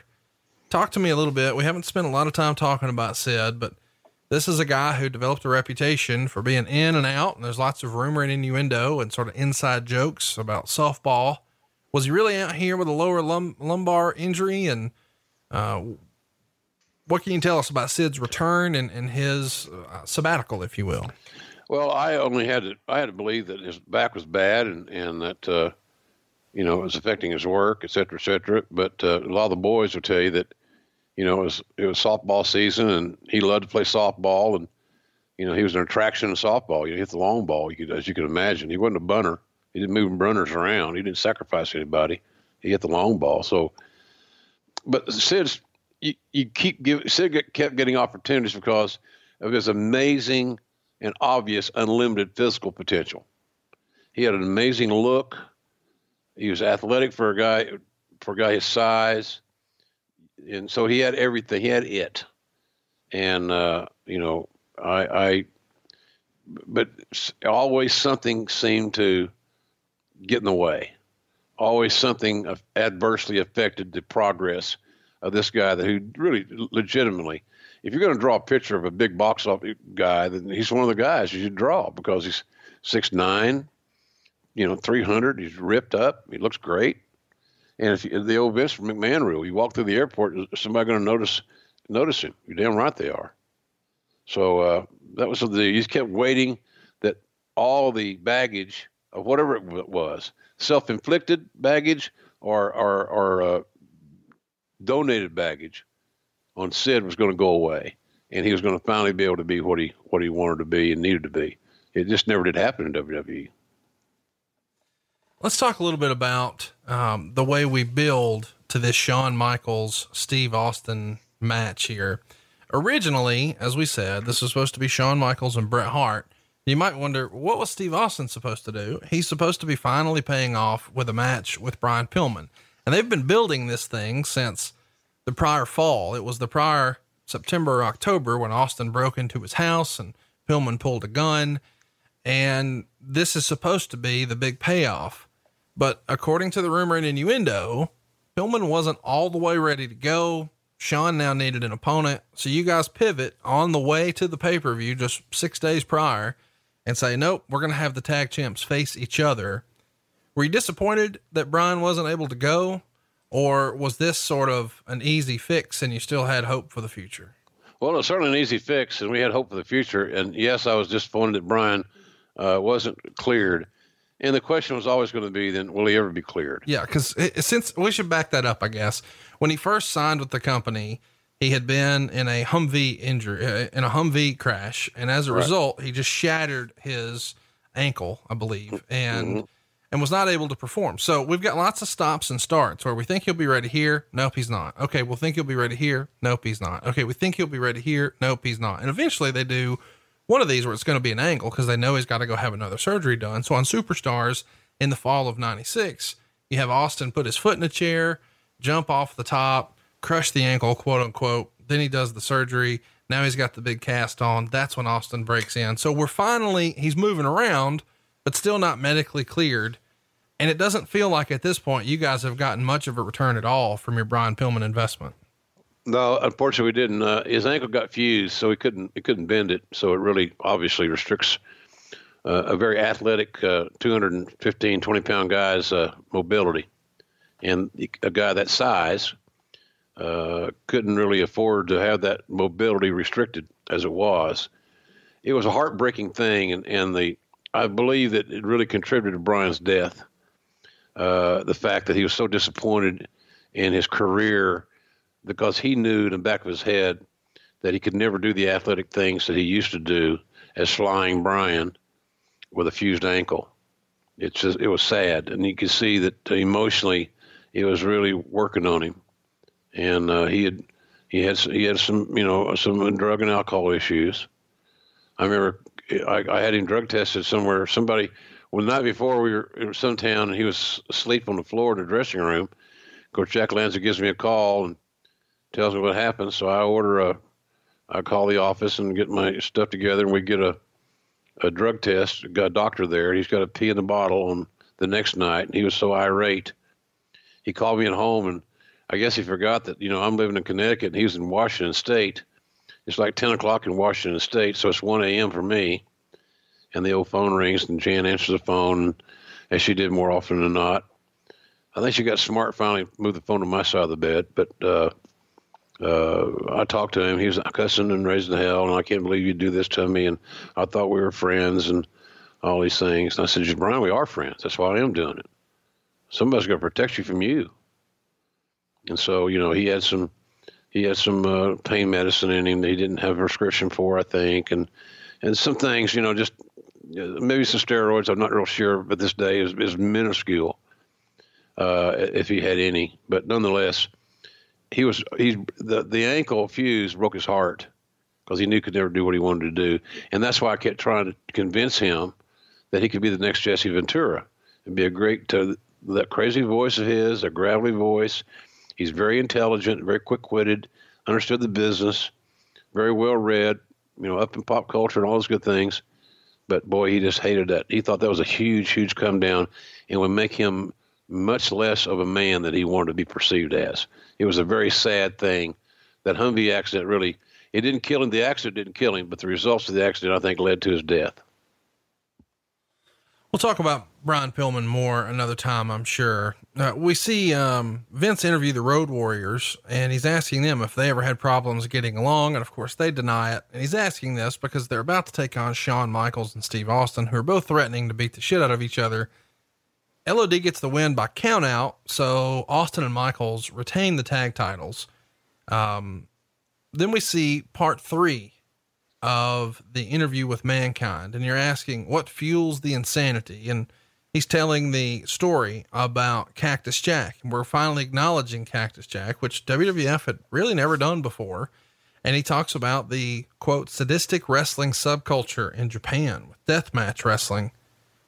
This was like bizarre to me as a longtime WWF fan to see you guys acknowledging anything else happening, much less deathmatch wrestling from Japan. What's Vince's stance on this? How did he soften? And what did he think of fucking deathmatch wrestling? Well, it wasn't a matter of that we're going to start endorsing deathmatch wrestling. It was a matter that we're going to acknowledge that it exists. And that in itself was a major step forward for Vince. That there was a world outside WWF at that time. And as I said earlier, sometimes even the most established organizations, and there's no organization any more established than WWE, sort of none more profitable, that sometimes even those companies have got to sit back and say, we might want to put the reset button and change our philosophy a little bit and amend what we're doing creatively. Our presentation needs to be tweaked. Maybe that's time, maybe that's now for those guys. I don't have a clue. That's their deal. But bottom line is every company's got to do that periodically. In an entertainment world, you can't stay status quo. There's only a few things that work that way. Even the Jeopardy, this cat win all that money. They do a 30-minute show. It takes them 22 minutes of content. It's a little different animal, but the bottom line is most shows have to have constant tweaking. And I'm sure they've made some tweaks over the years, but nonetheless, it's a different animal. But it's hard to keep something on television the same year after year after year after year. Even we see our news change, and we see weathermen. Now we got weather women, and we got female meteorologists. We got female sports anchors. Things are changing, and so we need to change. And I think that our acknowledging these other organizations, and we kind of acknowledged that with the Billionaire Ted stuff and all that stuff too. So it was just a matter of Vince changing his mind on how he was going to perceive things, how his positioning, And, some are saying, as I mentioned earlier, not being an asshole, but maybe it's time for him to do that again. Let's talk a little bit about what's next on the show. We've got Undertaker and Sid for the world title, and you can't help yourself. You say that Sid swings the best baseball bat or best softball bat in all of the World Wrestling Federation, which is kind of fun. What a wise ass. Undertaker gets the pin. Of course, NOD interferes at the end once the match is over. And that's our go home show. Just a few weeks or a few months prior to this, Sid and Undertaker was the main event of WrestleMania. And here it's less than 5 minutes with a clean pin. Does that tell us that Sid's fallen out of favor, or is it just, we're trying to sell the pay-per-view? No, it told you, well, we're trying to sell the pay-per-view obviously, but it told you that, the front office had lost confidence in Sid at that point in time. And, his priority is being reevaluated. So, the match that Undertaker and Sid had at WrestleMania 13, I'm sure if you ask both those gentlemen, they'd tell you that it wasn't their best match that they've ever been involved in. It was a little bit, but it had to follow Brett and Steve, and that's tough. That's really tough. So, especially on that night. So, they were in a tough spot, but nonetheless, Sid did kind of fall out of favor on that one. And it's unfortunate, Conrad, because again, I always thought that Sid had everything: look, demeanor, the whole 9 yards. It's for whatever reason, we just couldn't quite get him over the hump. The show in the ratings winds up with a 2.78. Nitro that night gets a 3.28. Let's get to the real show. Reason we're here. King of the Ring 1997. You guys drew 9,312 fans. The gate's $202,963. The arena is set for 16,000, but only 9,300 are here. You once or twice in the show referenced that there's 10,000 fans here, but McMahon multiple times calls it a capacity crowd. And Vince always did that. He always called it a capacity crowd, even if it wasn't sold out.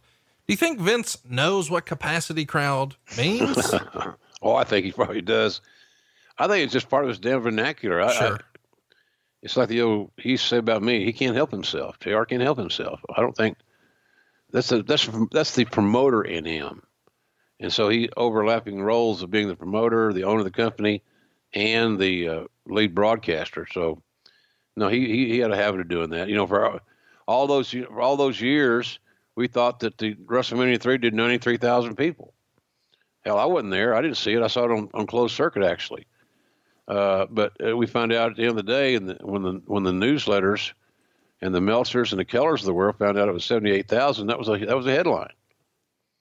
For whatever reason, McMahon embellished this dome crowd.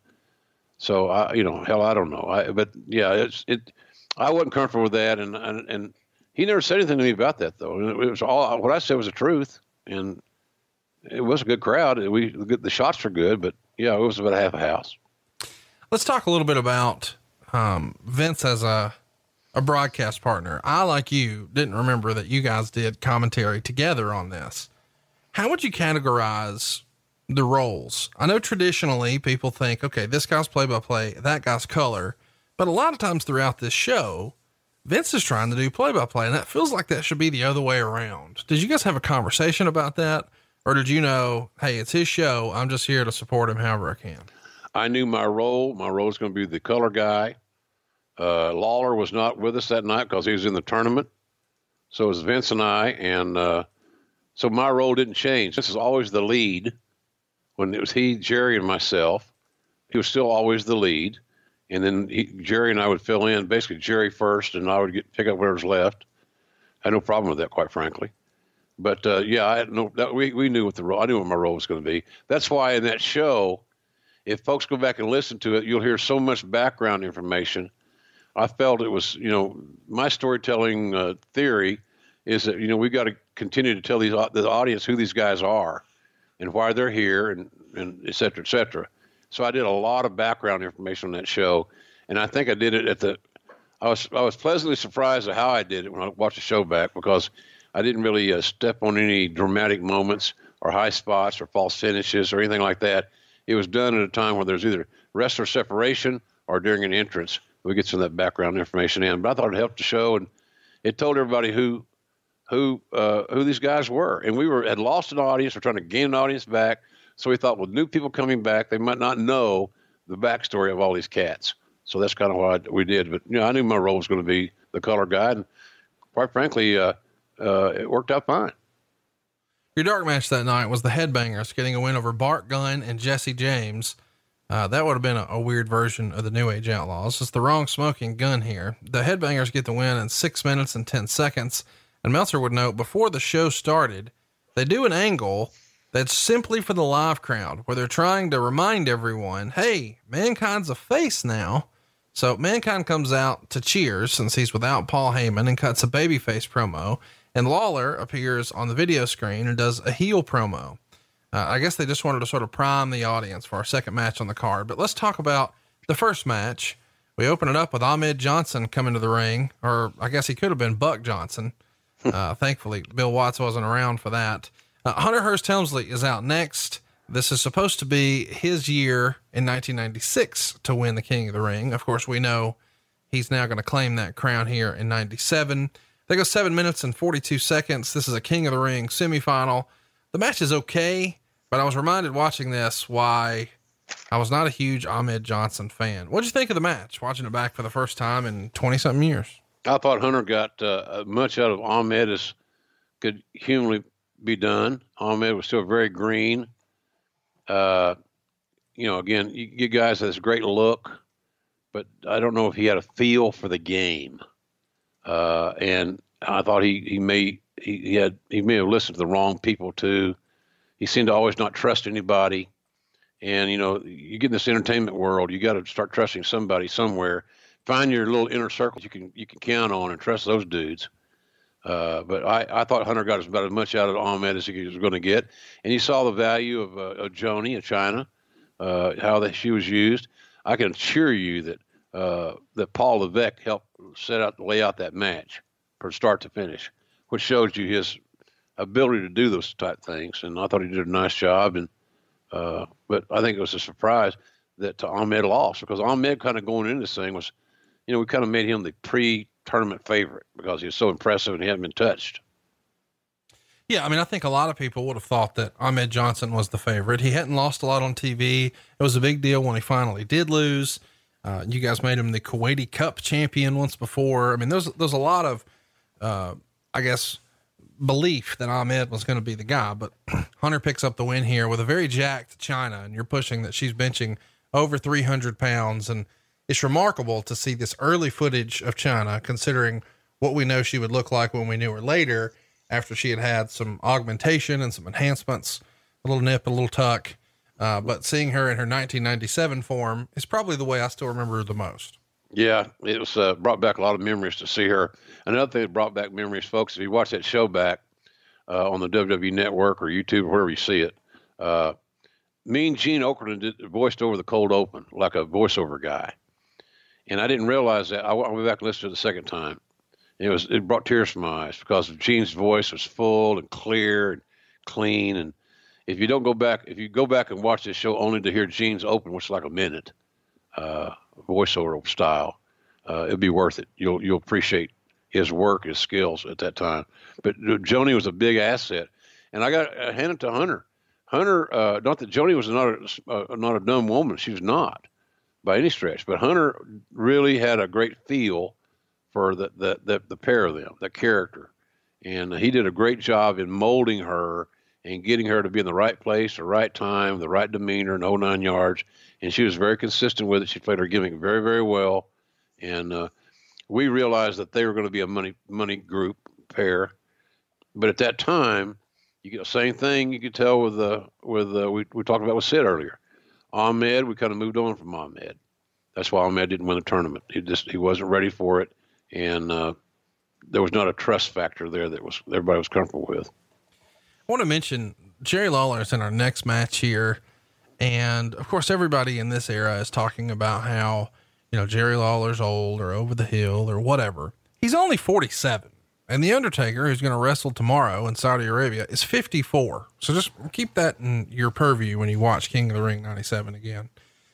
Mankind gets a win here over Jerry Lawler. 10 minutes, 24 seconds with the mandible claw. Of course, beforehand, we see an interview that, you know, Mankind's trying for the crowd. It doesn't feel like anyone's really reacting to it beyond Vince McMahon, who's forced to.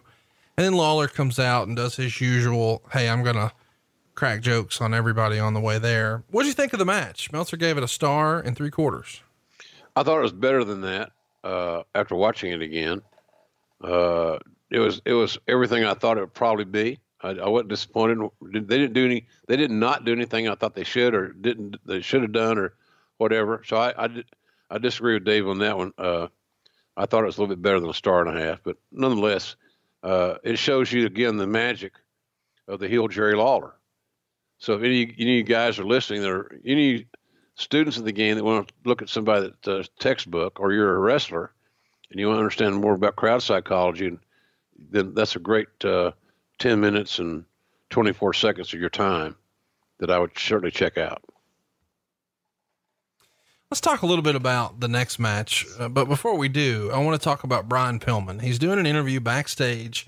Steve Austin sneaks up behind him. We, the viewer at home, can see that Austin's behind him, but of course Pillman has no idea he's right behind him. And then Austin attacks him and then eventually puts his head in a toilet bowl. And magically, as luck would have it, there's a camera over the toilet. So we can, I don't know who installed that. I don't know if that was Klondike Bill or who, but there's a camera over the toilet and you see Pillman's head go into the toilet. And of course, Austin flushes. Who hands that piece of creative to Pillman? And does he feel like, oh shit, man, I got to get this ankle working, 'cause they're going to do all kinds of weird shit to me if I don't. Well, maybe TL Hopper actually had that idea. I'm not sure. TL Hopper, the plumber with the plumber crack. I'm thinking that's a creative idea. It might've been a Russo idea. I'm not real sure, to be honest with you. It came from creative, but I could promise you that if Steve and Brian had not liked it, thought it was entertaining, then they wouldn't have done it. And they had the clout. Both of them had the clout to say, I'm not going to stick my head in a toilet stool. But I thought one of the great shots there, if you guys again go back and see this, Brian's hair, it's like his hair, his head is in the toilet and his hair is all over it looks like a big ball of hair in the toilet stool. Like if somebody, a cat spit up a big cat hairball. It was funnier than hell, but it showed that Austin didn't care about anything or anybody, do anything to prove his point, et cetera, et cetera. He's the rattlesnake, and rattlesnakes don't make good corporate pets, somebody once said. Next up, we've got Goldust working with Crush. Meltzer would write, this match killed the crowd. Wow. He gave it a dud rating. Not a great match. Is this just, they don't gel? I mean, some of this is blamed on Crush in the Observer. Meltzer would write, Crush is just awful. Basically, he's Jim Duggan without the charisma. Lots of long nerve holds and chin locks. Is this just, the chemistry's not there, or does Crush just suck? I think there's no chemistry there. There was no chemistry there. They didn't jive. I think sometimes, Brian, AKA Crush Brian was very high on his, on himself. And I understand, and that's good, but he might not have been as good as he perceived that he was. He had physically, he was gifted, no doubt. And a nice guy, good looking guy, strong. When they did the vignettes, WWE the vignettes with him in Hawaii, I thought that was his best work, best positioning. He never did make a great heel to me, and he and Dusty just did not have good chemistry for whatever reason. It's not, it's not a bad thing. A lot of guys, nobody's ever going to tell me that Austin and Undertaker had great chemistry together. They didn't. But they had a lot of matches, but they didn't have their best matches with each other as they do with other people. That's just a chemistry thing. And that's kind of what we're here with Crush. I don't think he was a bad worker. I don't think he was a great worker, but he certainly was better than that match should have indicated. Let's talk about the next match. It's Owen Hart teaming up with Jim Neidhart and Davey Boy Smith to take on Psycho Sid and Legion of Doom. The Hart Foundation get the win in 13 minutes and 37 seconds, star and 3/4. Maybe not the best match these guys ever had. Lots of good workers in here, lots of Hall of Famers, but I thought this was a bit of a miss. What'd you think? Yeah, too many cooks in the kitchen, I think. Too many agendas to take care of, in my view. You know, they beat Sid in the sixth. Owen beat Sid. Owen beat Sid in a little sunset flip thing when Sid was looking to do a power bomb. I think Davey Boy. I loved Owen and the Anvil and Davey. It was clear to me that while Davey and Neidhart were very, very viable, valuable Hall of Fame guys, that the star of that team was Owen Hart. We forget how good he was. He was amazing in this match. So I would say that if Meltzer believes that it was a 1 3/4 star, it might not have been 1 star without Owen in the match. But again, the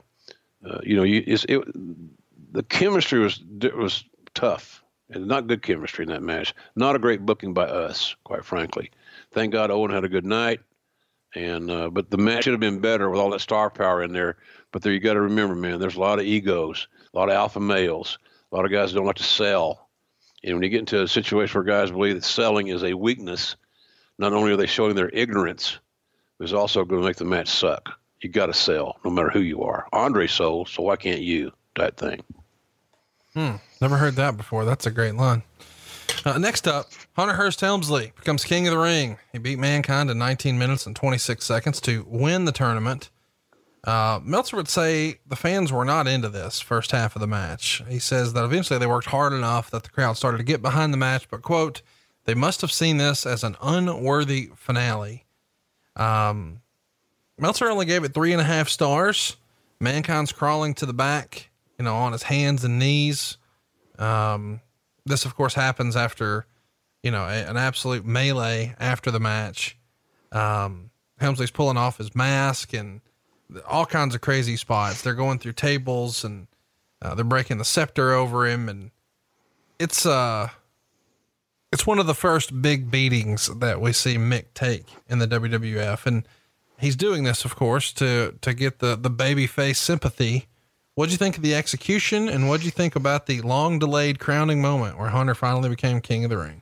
I really liked the match. I thought that Hunter and Mick did a really good job in Joni.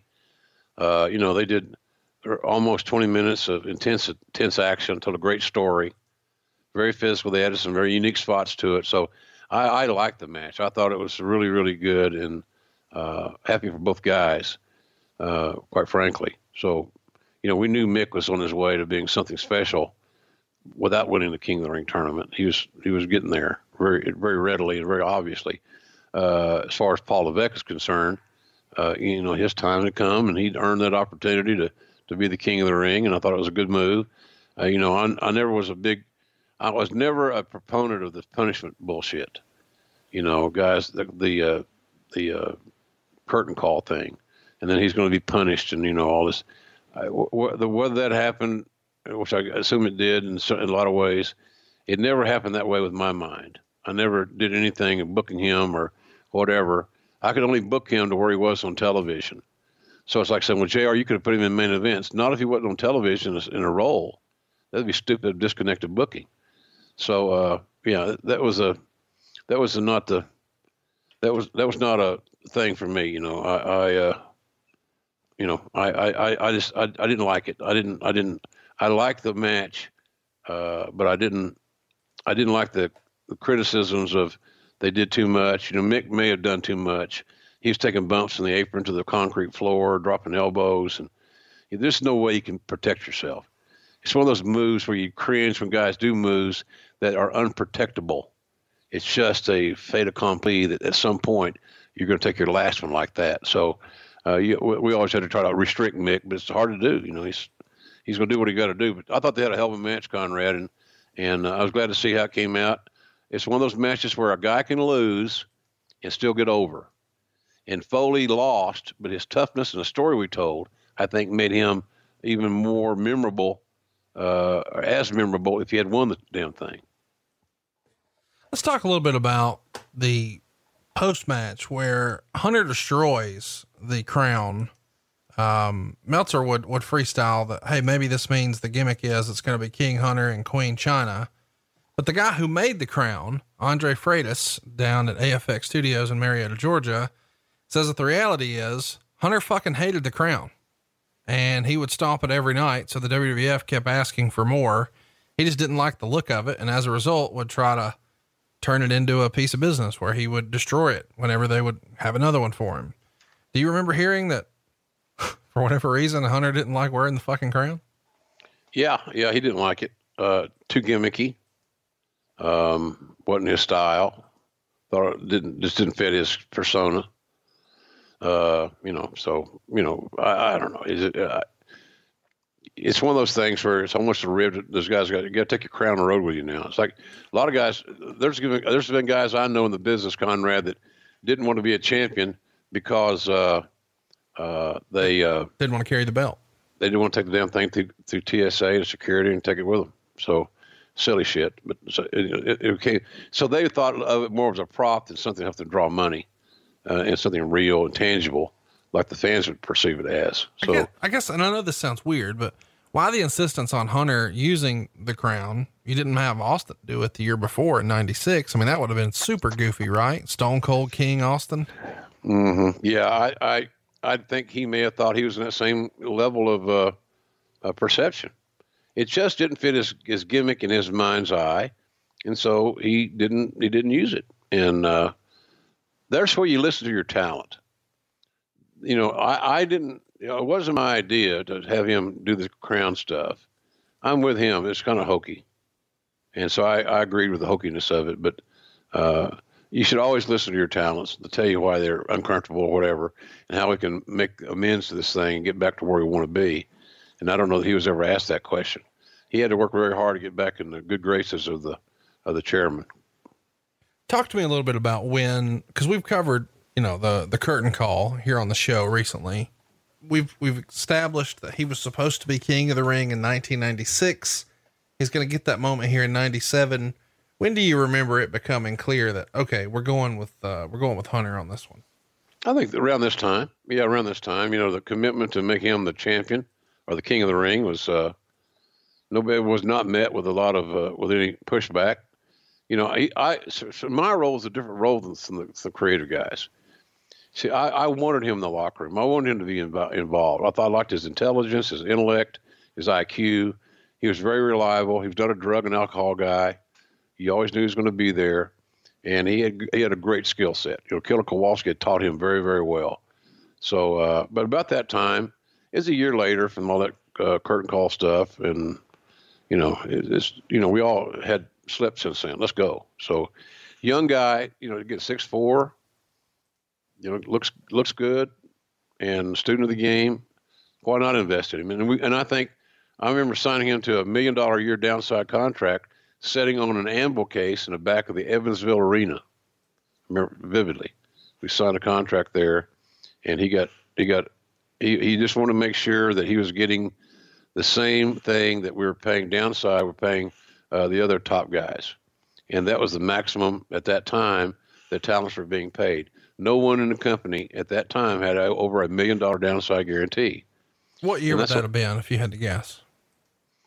Oh, around this time. No way. Not in 97. You guys are hemorrhaging cash. So 99 maybe? I mean, cause 98's when he got hot, when Austin leaves. Yeah, it might've been. Conrad's hard to remember these many years back. Sure. I remember sitting on an anvil case for some crazy reason. I remember being in Evansville. I remember being in the 90s. So good enough. Well, the fucking day, I don't remember what year it was. I could go back and look at when we were in Evansville around those times, I guess. But he was a good investment, and it obviously panned out. Our judgment was right. He was a very good investment, and he's panned out and made the company a lot of money and himself a lot of money, and he's done well marrying. Yes, no doubt. Nobody's going to argue that. Let's go to the next match. Shawn Michaels and Steve Austin. They go to a double DQ in 22 minutes and 29 seconds. Normally when you hear double DQ, you think, well, that's a fuck finish. This is going to get murdered in the Observer, but it didn't. It got 4 stars. I guess we should mention here that Shawn Michaels goes for the super kick. Austin catches the foot, hits the Stone Cold Stunner, but there's no ref to count the pin because wouldn't you know it, there was a ref bump. Austin gets up and he's so mad at the groggy ref that he gives him the stunner. And then Michaels super kicks Austin and has him pinned. But of course the referee was just pinned. It's referee Tim White. So a second ref comes in, but instead of counting as Michaels had him pinned, he goes to check on the first ref. White eventually gets up and counts as Michaels has Austin pinned, but Austin kicks out. So now Michaels is frustrated that he didn't get the pin when he had him down that long. So he super kicked the second referee, and Earl Hebner, a third referee, comes in and DQs both referees or both competitors for attacking different referees. The fans are chanting bullshit here. But this is a pretty cool match. I enjoyed it. Two of the all-time greats, and we're getting a sneak peek of what WrestleMania is going to look like. What, 6 months later, 9 months later? Yeah. They I thought they had a hell of a match, and it's kind of a forgotten match. Right. It's not one of those matches where if you think about Shawn versus Steve, you think about, WrestleMania. You think about WrestleMania where Steve beat Shawn for the title. That's the primary thing that comes to my mind. This King of the Ring match had kind of escaped me. I had forgotten about that match. I really enjoyed watching it. They told a hell of a story, and then the Bret Hart Foundation stuff was also played in that deal because Bret was supposed to come down and do commentary. And we lost it. We got screwed up on our headsets. So I think Foley and Hunter demolished our area. That actually screwed up some headsets. So we didn't have an extra pair of headsets for Bret to use. And there's a little dialogue between Vince and I about him. I'll take mine, I'll give you mine or whatever. But it just never did work out that way. And so Bret didn't come out there, couldn't do color, but it was a chaotic, all that was chaos. And the Hart Foundation had a lot to do with the success of that Shawn and Steve match. I thought this is the thread of what they're doing. And here they are. And we told multiple stories in one match. We've married Steve and Bret back together. We established Shawn has issues, obviously, and the Hart Foundation loathes Shawn. And they'd have got Steve too if he'd been in the ring, but he left to go get Bret. So it was one of those Wild West nights, and I really enjoyed it. That was a lot of fun. If you watch that again, folks, watch the interview that Bret did before and all the interaction with the Hart Foundation, and then the post match that Conrad outlined. Was some pretty damn good stuff. And it just showed that these two, look, remember, Austin and Shawn were the tag team champions at that time. Right. They were the top tag team in the WWF, and they're fighting each other because of the circumstance we outlined. So, but they had one hell of a good match. And if you like great wrestling and old school philosophies, selling, comebacks, logic, this is a good one to watch. Yeah, it's fun too to see Shawn with an edge here because, of course, in this era, Austin's running around flipping everybody off, and when Shawn flips him off, it gets a reaction from the crowd, and half the crowd at this point loves Shawn, and the other half loves Austin. There's a lot of fan response from this one, so it makes for a good viewing. Go check it out. If you're gonna watch one match this week from your Wayback Machine, go watch this one. Next up, though, the main event. Not as good. 2.25 stars in the Observer. Undertaker and Farouk go 13 minutes and 43 seconds. Of course, Undertaker gets the win. Meltzer would say that the NOD had a lot of presence when they started the gimmick, but it's lost a lot of steam, probably because it's been overexposed. What do you think about Farouk's performance here and just the gimmick of Nation of Domination? Was it running its course here? Yeah, it was beginning to run its course a little bit, but I love if we could have, in today's world, again, go back to today and then you could kind of get away with some of this, the racial overtones, the John Carlos, 1968, protest in the Olympics. Tommy Smith and John Carlos, like their names were, they were protesting, how blacks were treated in America with a black fist raised in the air. Very memorable. So that militancy was not something new to our psyche, but it had not been played out that definitively in wrestling before. That's why all those years that in wrestling, if you go back and remember the first heel I remember in wrestling, there was a main event level heel because he was not afraid not to take the heat of the crowd was Ernie Ladd. Most promoters were very cautious that they had their black representative on their roster. We have one scenario was a babyface because you couldn't stand to get the you would get the heat that the white audience might have on a black heel. Ernie didn't care. He just cared about the green. That was money. But I thought the thing started to run its course a little bit, but I liked the concept of it. I thought it was an interesting, compelling, almost uncomfortable watch sometimes, very controversial. But I don't know if it was ahead of its time or behind its time, Conrad. But for heels, it worked out real well. And they had a good cast. I thought D'Lo Brown did a good job there. Eventually, Godfather in that group. I thought little Clarence Mason was pretty entertaining. He looked the part. He was a lawyer, for real. So I don't know. I liked the thing. And would I if I was booking today, would I do it today? Of course not. No. But I liked it then. It worked out very well. And Ron Simmons deserved that opportunity after being a WCW World Champion, great athlete, great accolades, and he's been loyal to us. Ronnie is a great team player. And he and Bradshaw and the APA were a very, very underrated tag team. We should do a show sometime about tag teams and talk about the ones I've seen and talked about, and some of them were underrated and some of them maybe overrated. But Ron and Bradshaw are very, very good together. But I thought they had a solid Undertaker match. It was very ground and pound oriented, very fundamental, very deliberate. But that's what we expected, and that's what we got. And so, I didn't have an issue with it. I thought it was a pretty good match because, again, the booking side of it was very complicated because, Conrad, there's so many moving parts. There's so many variables. There's so many spin-off characters in this one match. So I thought that was managed well, and those guys had a solid outing. Well, and we hope we had a solid outing here for you today on this episode of Grill and JR. And I want to tell everybody that we've got the rest of this Bret Hart, Shawn Michaels story, because the plot thickens the very next day after King of the Ring 97. This is where we see the backstage fight happen in Hartford between Shawn Michaels and Bret. And we're going to get to that when we cover Canadian Stampede, which is our next pay-per-view in 1997, and arguably one of the best pay-per-views the company ever produced. Let's run down what's coming up here on the next few weeks with Grill and JR. Next week, we're going to visit one of the biggest moments in JR's career, King of the Ring 1998. We look forward to seeing you next Thursday and every Thursday at 6 a.m. on your drive to work right here on Grill and JR. John brings his skewed sense of humor. Jeff brings tips to cut strokes off your next round. Together, it's those weekend golf guys. They'll pay a lot of money to PXG and Titleist and Callaway and on and on and on, right? How many yards do you think you're going to pick up with that extra driver? I think I can get an extra 5 to 10. What if I give you 15 to 20? You pay me more. Jeff Smith teaches on a sliding scale. Those Weekend Golf Guys, the podcast, part of the Believe Network. Just search BLEAV on YouTube or wherever you listen.